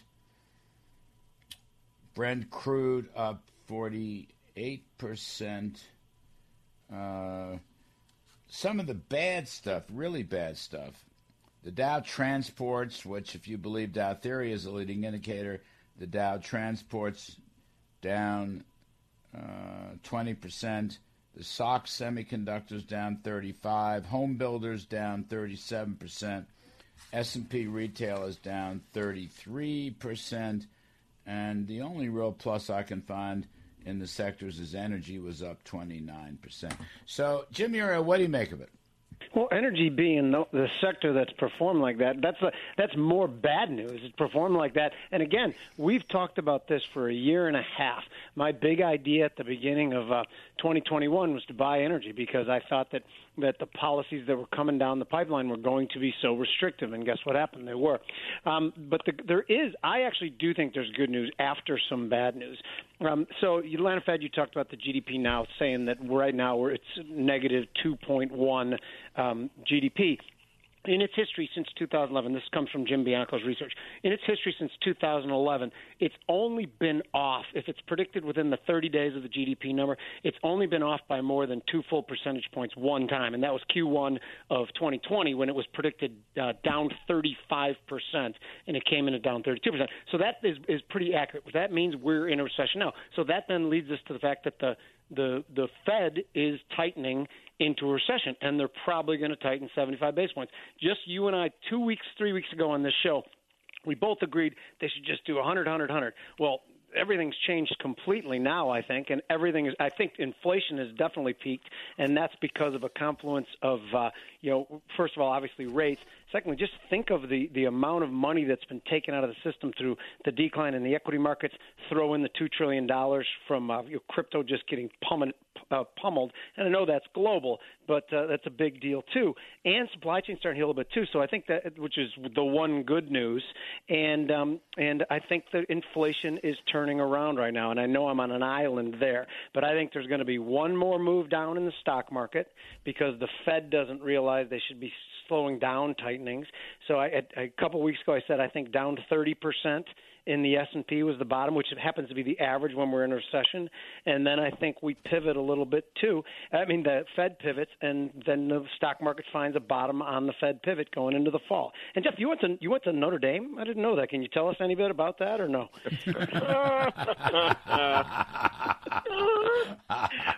By the way, I will say, although the Fed doesn't look at this stuff, commodity price indexes have slipped down.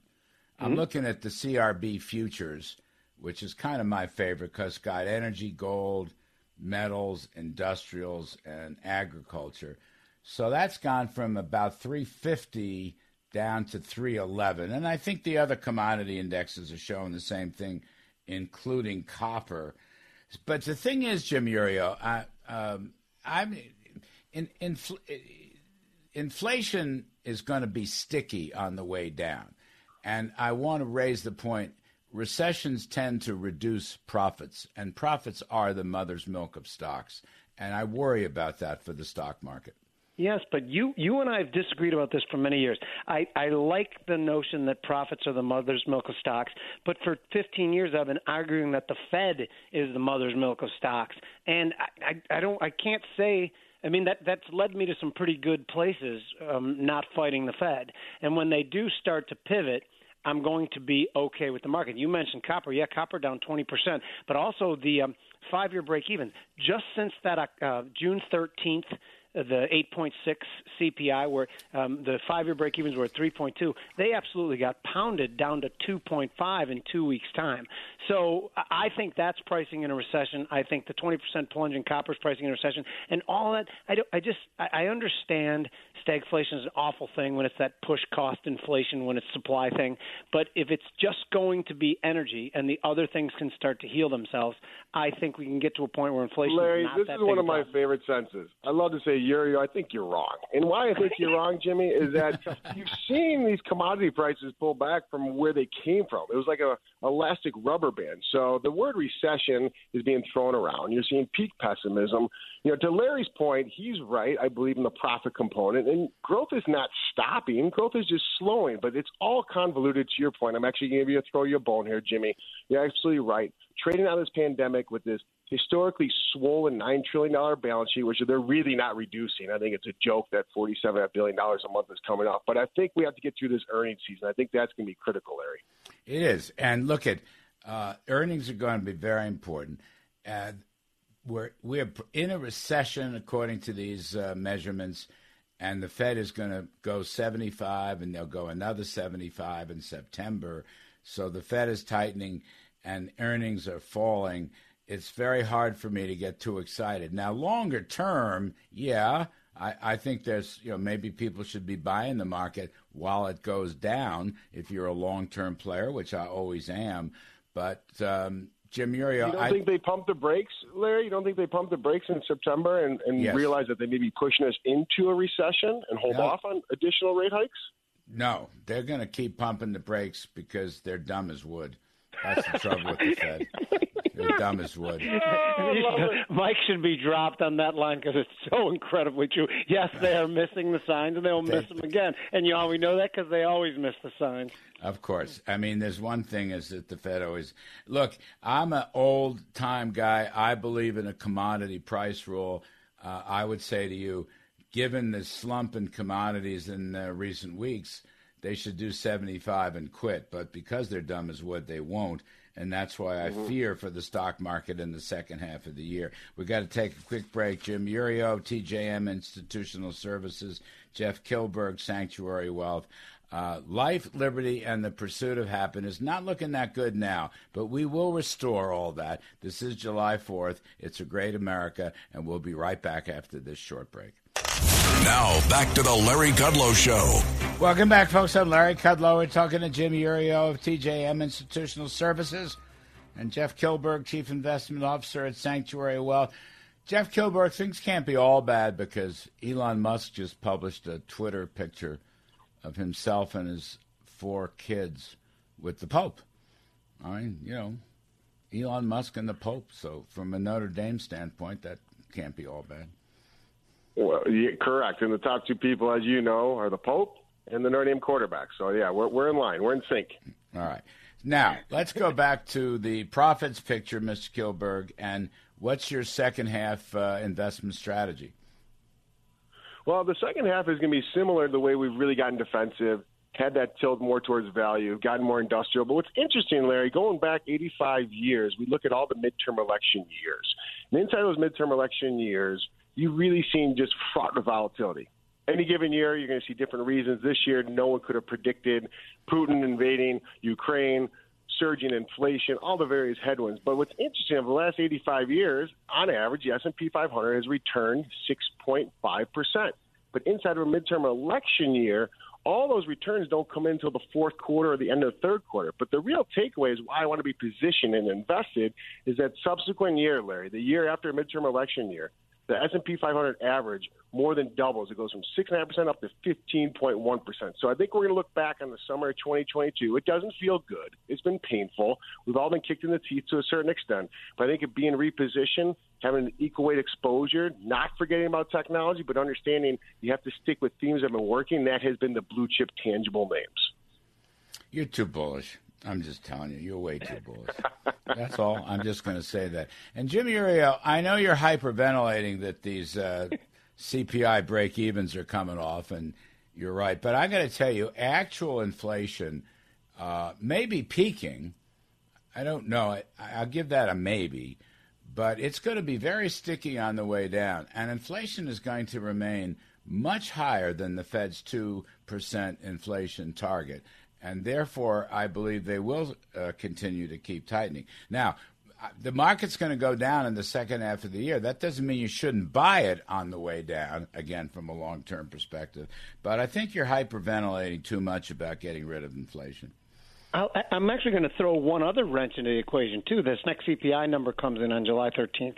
And we saw how the rents and rents equivalents made the last number look a lot better than it was. It shouldn't have been 8.6. It should have been more like 13. So here's what I worry about the most, and then I'm going to wind it in because I kind of agree with Jeff for the second half. I do think there's going to be some opportunities after one more plunge lower, but I think that the Fed is going to be confused by the July 13th number, and I do think they'll tighten 75 basis points for certain, but I think sometimes in the next month and a half, God, and I hope I'm right about this, is that they come to their senses and begin, even if they're going to go 50 in September, they start to talk a little nicer about when they're going to turn to neutral or even dovish. So I do think one more plunge lower, where the only thing I'd still be in is energy, gold, silver. Not silver, really. Silver chart looks bad, but gold.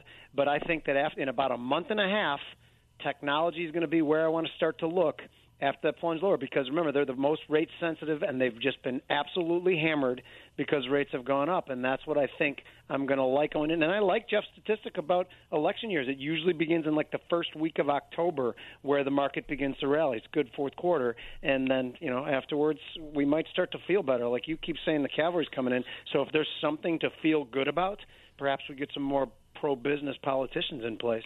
Yeah, well, here's one for you, and I don't know how this turns out, But Joe Manchin is privately negotiating with Chuck Schumer. We don't know what's going to come out of that. But they're looking for a partisan reconciliation bill that would increase taxes on businesses and successful earners by over $1 trillion. Now, that has to be the dumbest thing I ever heard. No.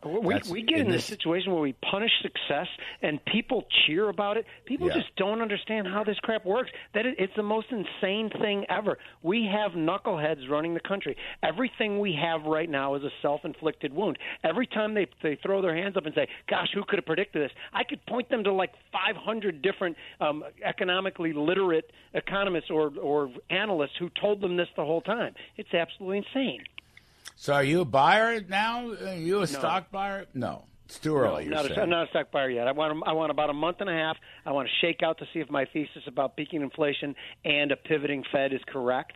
And, again, I know it's a lonely position. I took a lot of punches on Twitter when I said I think inflation had peaked. But I want to wait about a month and a half to see it. I'm certainly not a seller. I don't think you sell down 25% if you're a long-term person. But, again, I'm not ready yet. How do the restaurants look? Serious question. How do the restaurants look? Restaurants are still looking good. The last time we talked, I said it was starting to decline. I actually don't think it is. I think it was wrong. I think the pent-up demand of social activity for people that had been deprived of them for a year and a half is not abating anytime. I think restaurants still seem crowded. It seems like it can't go on forever when you see the prices of these places. We've had to raise prices 3 times, up to 12% higher than what they were, and we're low compared to the other places. But it's still the statistics and the anecdotally what I still see is okay. And Jeff Kilberg, how is it? I don't get this. USC and UCLA are joining the Big Ten. Like, I don't get that. It's all about the almighty dollar. You're seeing some of these TV contracts, and unfortunately, I think my Fighting Irish are going to have to choose a conference themselves the next couple of years, and there's going to be 2 power conferences, the SEC and the Big Ten. Why does Notre Dame doesn't have to pick a conference, do they? We kind of are pseudo in the ACC. We're independent in football and everything else. They're partially they're partially in the ACC, aren't they, Notre Dame? That's right. For every other sport except for football. But it'll be interesting to see how it all shakes out. But, money's driving markets. Money's driving college football. Name, image, and likeness. That's a whole other show, Larry, we should talk about because there's no Bollinger Bands on that component. But I get really interested, and I want to get your opinion because I want to invoke the Looney Tunes chicken hawk. I think Fed Chairman Powell is a chicken hawk. He talks about how hawkish he's going to be. He's been nothing but a dove. He was probably more dovish than the queen of all doves, Janet Yellen, and he has a dovish balance sheet. So as much as he's out there beating his hawkish chest, he has a $9 trillion balance sheet. Isn't that liquidity enough for you guys to feel more comfortable sleeping at night that we're not going down further? No, it tells me inflation hasn't really peaked yet, actually. People are going to be very surprised. By the way, the bond market, I know it's rallied and rates have come down, but the Fed is going to slim down their balance sheet somewhat. But Jay Powell, he's personally a nice guy, personally classy guy. So is Uriel. As far as monetary policy is concerned, Jay Powell is one confused man. That's all I can tell you. One very confused man. Anyway, I know you guys aren't confused. Jimmy Uriel, happy July 4th. Jeff Kilberg, happy July 4th. The cavalry's coming. We will restore life, liberty, and the pursuit of happiness. Folks, stick around. We got Money Politics coming up with Steve Moore and Liz Peek. I'm Kudlow. We'll be right back. From Wall Street to the White House, this is the Larry Kudlow Show. Welcome back, folks. I'm Larry Kudlow. During the week, Fox Business News, the name of the show is Kudlow. 4 to 5 p.m. every day, Monday through Friday. And 2 of the stars of that show, Liz Peek, Fox News contributor, syndicated columnist, Steve Moore, Vice President, Chief Economist of Freedom Works Committee to Unleash Prosperity, and the author of Godzilla. Liz Peek, I begin with you. You're going to explain to us and our millions of listeners out there what Joe Biden is talking about and his NEC director, Deese, that we have to have high oil, record oil, and inflation because we're protecting the liberal world order. What? Well, what is he talking about? Well, this has gotten a lot of play, and it's just exactly the kind of language that sets conservatives on edge. I think what he was talking about, to be fair, is that our confrontation with Vladimir Putin, Russia, over Ukraine is preserving the liberal world order. And I think what he really means is sort of Western democracy, but his choice of words could not have been more horrifying. Because guess what? He's supposed to be our president, not supposed to be a globe-trotting ambassador for a liberal world order. And honestly, everything about the president's trip abroad and comments made overseas about the Supreme Court, et cetera, was absolutely heinous. And I think this is sort of a great wrap on that. It was so stupid. You know, Steve Moore, first of all, Liz has a point. I love those adjectives, heinous. What else? What are some great adjectives there? But look, I'm all for sovereign borders, okay, preserving, if that's what Biden is talking about. But what happened to drill, drill, drill? I mean, we have ourselves to blame for record energy prices and high inflation. That had anything to do with the liberal world order. And by the way, is he talking about like the UN or the G7 or all these other, the World Court? Huh? Do you think Americans care about that stuff? Well, Larry, you just don't get it because the way we're going to defeat the Russians and establish this new world order is with windmills, and they're going to be a solution to all the world's problems. I have to say, I mean, what feckless leaders we have right now around the world. It's very troubling. I mean, where are the Winston Churchills and the Margaret Thatchers and the Ronald Reagans? When you look at these people like Biden and Trudeau and Macron, it just doesn't inspire much confidence, does it? That we have people who are ready to stand up to the challenge that we have in this world right now. My big problem right now is that when America doesn't lead, nobody leads. And we have weak leadership right now. We have a president who's really off in la-la land.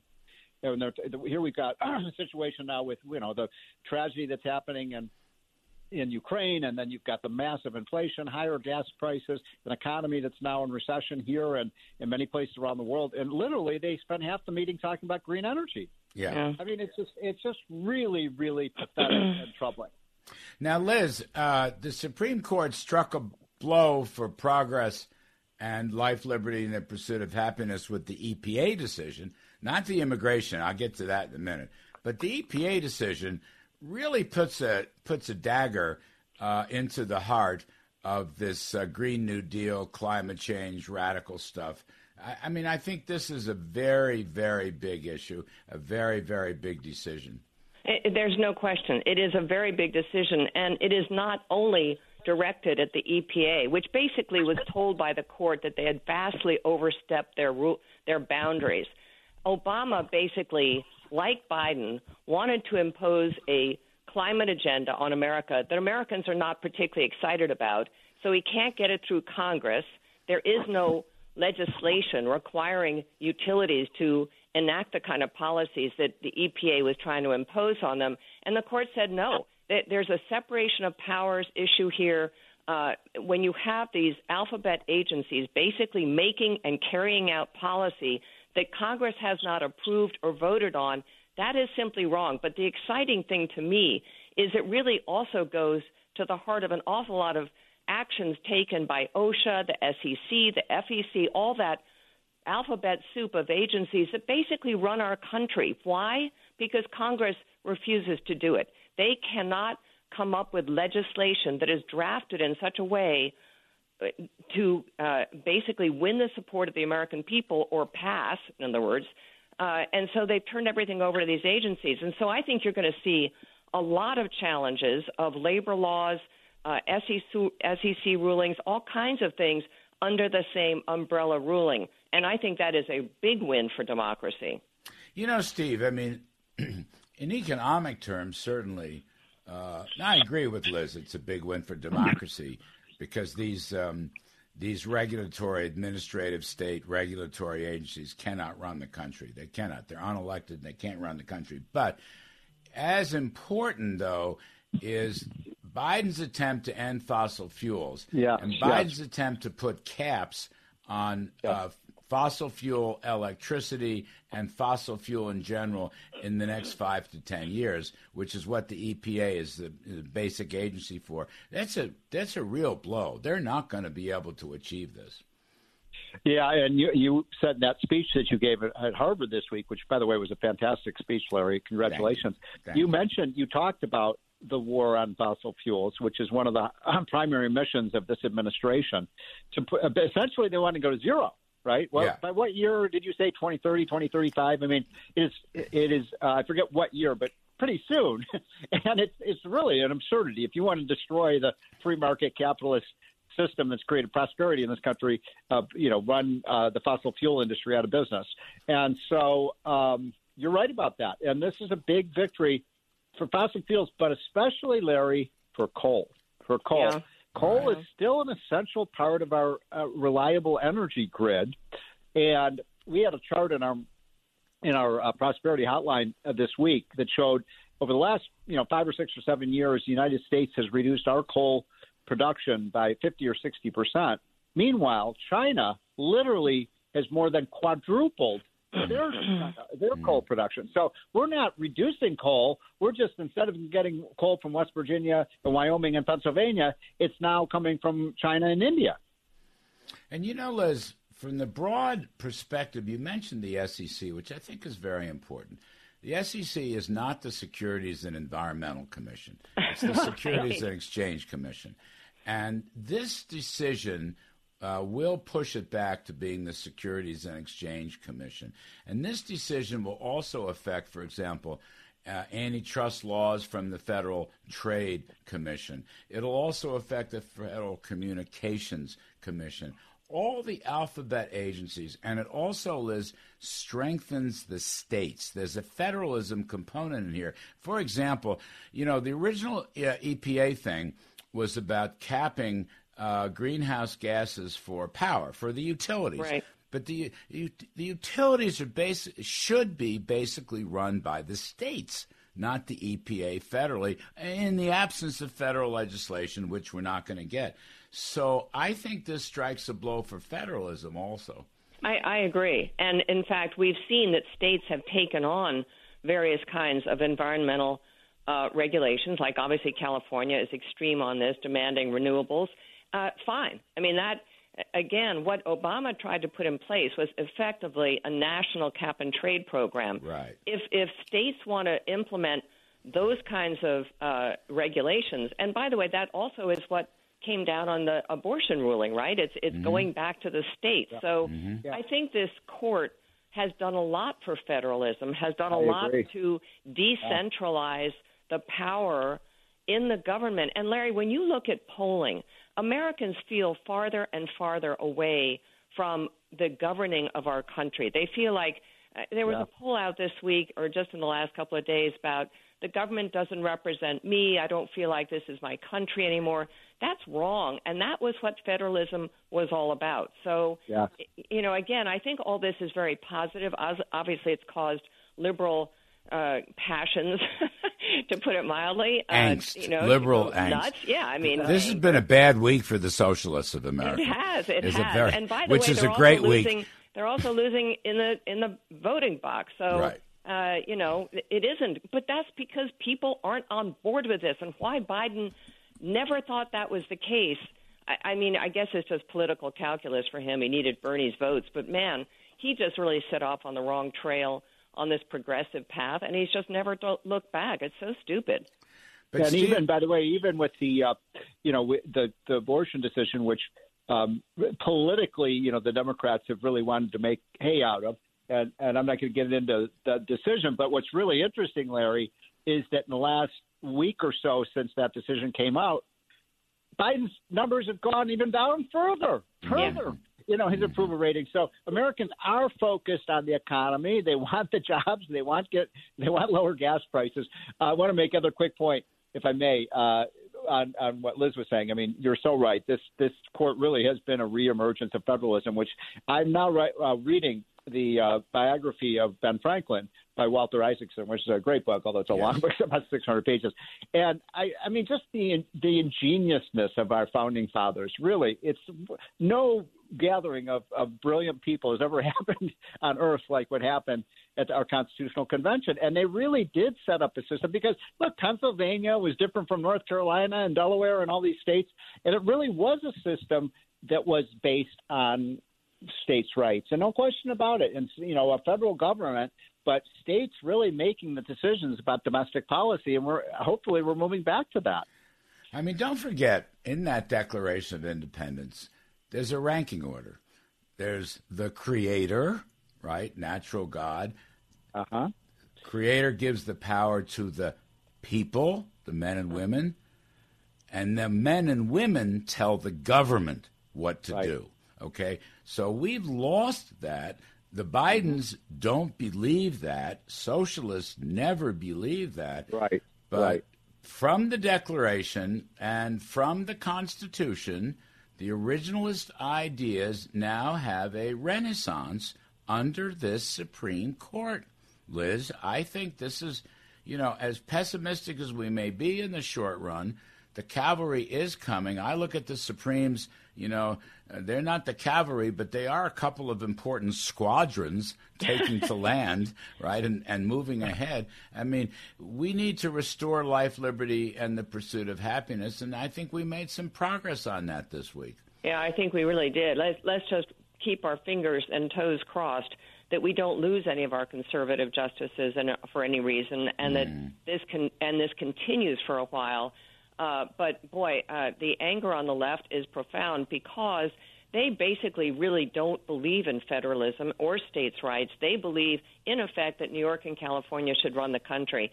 And on issue after issue, we have seen that those states are out of sync with the majority of Americans. And they can, and for example, on the abortion issue, they want to federalize, to put a national law in, which most Americans don't agree with on abortion, which is full-term abortion on demand. That isn't going to fly, and so there's a very good reason why, again, this issue has gone back to the states. Let's see more of that. I think it's terrific. All right, quick break. Liz Peek and Steve Moore. When we come back, we will find out why Steve Moore is not happy with Larry Summers. I'm Larry Kudlow. It's a much different Larry. We'll be right back. From Wall Street to the White House, this is the Larry Kudlow Show. All right, two stars of the Fox Business Network show, Kudlow, Steve Moore from FreedomWorks and Committee to Unleash Prosperity, and the author of Godzilla, and Liz Peek, Fox News contributor and syndicated columnist.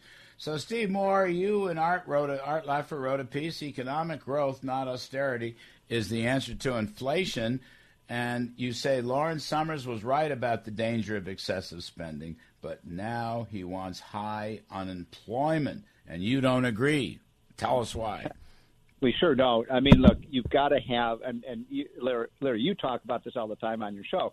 You've got to yes, the Fed has to raise rates. Yes, the Fed has to, suck in its stomach and suck in this excessive money, these trillions of dollars that have been put into the economy. That's what led to the inflation, the massive government spending and debt. But you also, when you're doing that, what we're saying is the Fed needs to, the Congress and the administration need to promote pro-economic growth policies. And that includes, reducing tax rates that will spur more business investment.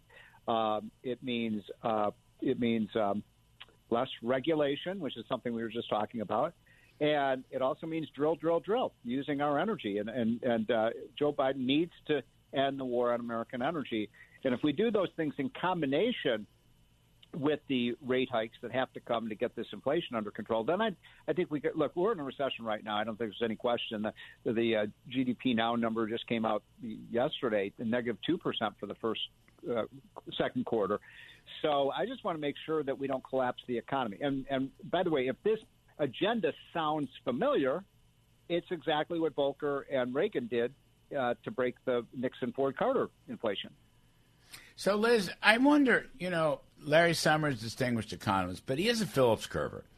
And I think, I'm not sure, Liz, whether whether he's saying that the Fed is going to have to take actions, recessionary actions that will drive up unemployment, or whether he wants higher unemployment to actually be a target.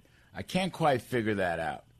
Well, I don't think it matters, honestly, because we are facing increasing unemployment even now. I agree with Steve. I think we're in a recession. All the numbers point that way, whether it's consumer spending or retail inventories, or, I mean, whatever you look at, the economy is getting weaker, and the Fed is going to continue on its path. There doesn't seem to be any question about that, of raising rates. Americans are hurting, and I think that when you look at, for example, consumer sentiment readings right now, and Biden's approval ratings, by the way, the incredible thing is that's with a good job market. I can't imagine what those things are going to look like when we begin to see layoffs. And right now we've seen it in tech. Big retailers are talking about cost cutting, which in their business means basically laying off people. The unemployment claims have started to tick up. So whether Larry Summers thinks it's true or not, or I don't think Jay Powell has a clue what's going on. He said as much the other day when he said, we don't really know where inflation comes from. Wasn't that can I just pause on that? That was an amazing statement. Okay, he said that at whatever, some G7 conference. Yeah, he actually came out and, man, if I were the Fed chairman, I wouldn't say that. Okay, no. I mean, I would not want to say that. Yeah, even the lady who was interviewing said, "Hey, that doesn't inspire much confidence." Right. Yeah, I know. I mean, that was really quite remarkable. That was almost as remarkable as the liberal world order. Well, I just think my only point is I think the wheels are in motion. I think we're sort of driving into a ditch. Whether it's a steep ditch or a shallow ditch will depend totally on things like whether, by the way, this zombie bill that we keep talking about being dead comes out of the grave and we have higher taxes, because that's what they're talking about. And it looks like Manchin may be on board with that, which just is unfathomable to me. Steve, take notice to what she said. That's why I wanted our coalition to save America. I'm telling you, in round numbers, they're looking at $1 trillion in spending and $1 trillion in higher taxes, which is just well, I won't say it's the dumbest thing, because the Bidens always find something dumber, but it's pretty dumb. You're going to jack up taxes. You're going to spend more to help to generate inflation, and then raise taxes to generate a deeper recession. Really? Yeah, it reminds me of that scene in the movie Dumb and Dumber, when every time I think you couldn't possibly do anything dumber. Right. I mean, look, this is just a really miserable situation. We have a president who's in over his head. There's no leadership on the Democratic side. I can't imagine. The only reason I'm a little bit less worried than you are is I can't imagine Joe Manchin would agree to a tax increase right now. Mm-hmm. But he might, and that would of course just torpedo the economy completely. And so I pray that doesn't happen. You're right. We have to be vigilant. We have to stop that from happening. And it may be your good friend from Arizona, Kristen Sinema, who will be the hero of the day. Joe cannot break my heart. He'll break my heart if he does this. It'll be just so awful. The other thing, Liz, talking about Biden at the G7 and NATO, Biden spent most of his time, this is like in the middle of this Russian-Ukraine war, the meeting of the so-called world leaders, and mostly Biden spent his time attacking the Supreme Court. Yeah. Okay? How disgraceful. Isn't that something? Yeah, talking about an extremist court, and that's the only destabilizing thing. I was sort of shocked, I have to say, and I don't think it's the norm for an American president to go overseas and defame one of our branches of government. I don't know. I'm appalled by that. But just on the note of what can get dumber, I don't know if you guys saw that the Biden administration is rolling out potential ozone restrictions on the Permian Basin, where 43% of our oil comes from, which might mean reduced output in the future. Mm-hmm. I mean, if you want to talk about political suicide, honestly, Biden is so up a tree on gasoline prices and oil and gas policy in general. I cannot imagine the offshore leasing sale was such a rollout of their proposals was a complete bust, in my view, from the point of view of oil producers. Both the Atlantic everything, Ocean and the Pacific Ocean, they're ruling out offshore leases. I mean, this is after they made such a big deal about how the leases are there and they'll let more leases and all that crap. And now they're ruling it out. But this, like the Interior Department didn't read the Supreme Court decision on the EPA. They forgot to read it. Well, because basically all their logic comes from the EPA regulations. And they're going to get called on that. There's going to be a million lawsuits about that. Denying leases and denying permits, obviously at exactly the wrong time, but they don't have the authority to do that. Where's the law from Congress that says you have to have direct and indirect restrictions? Where's the law that says you can end fossil fuels in electricity by 2035? There is no law. There is no law. Yeah. They can't do it. But these other agencies think they're still doing it. Well, again, this will go back to the courts. And the good news is we have a court right now, a Supreme Court, where they're going to push back on this. And I think the precedent in this Virginia versus EPA is huge, and I think will make rulings on that kind of issue more favorable. But again, Biden has no answers. Today, I woke up to impeach Joe Biden trending on Twitter. That's really not a good sign for the beginning of the 4th of July holiday weekend for Joe Biden. But it had to do with David Axelrod coming out and saying Americans think the country's out of control and Biden's not in command. He's right. We will restore life, liberty, and the pursuit of happiness. Liz Peek, thank you. Steve Moore, thank you. I'm Larry Kudlow. Happy July 4th weekend, okay? This is America, the greatest country in the world.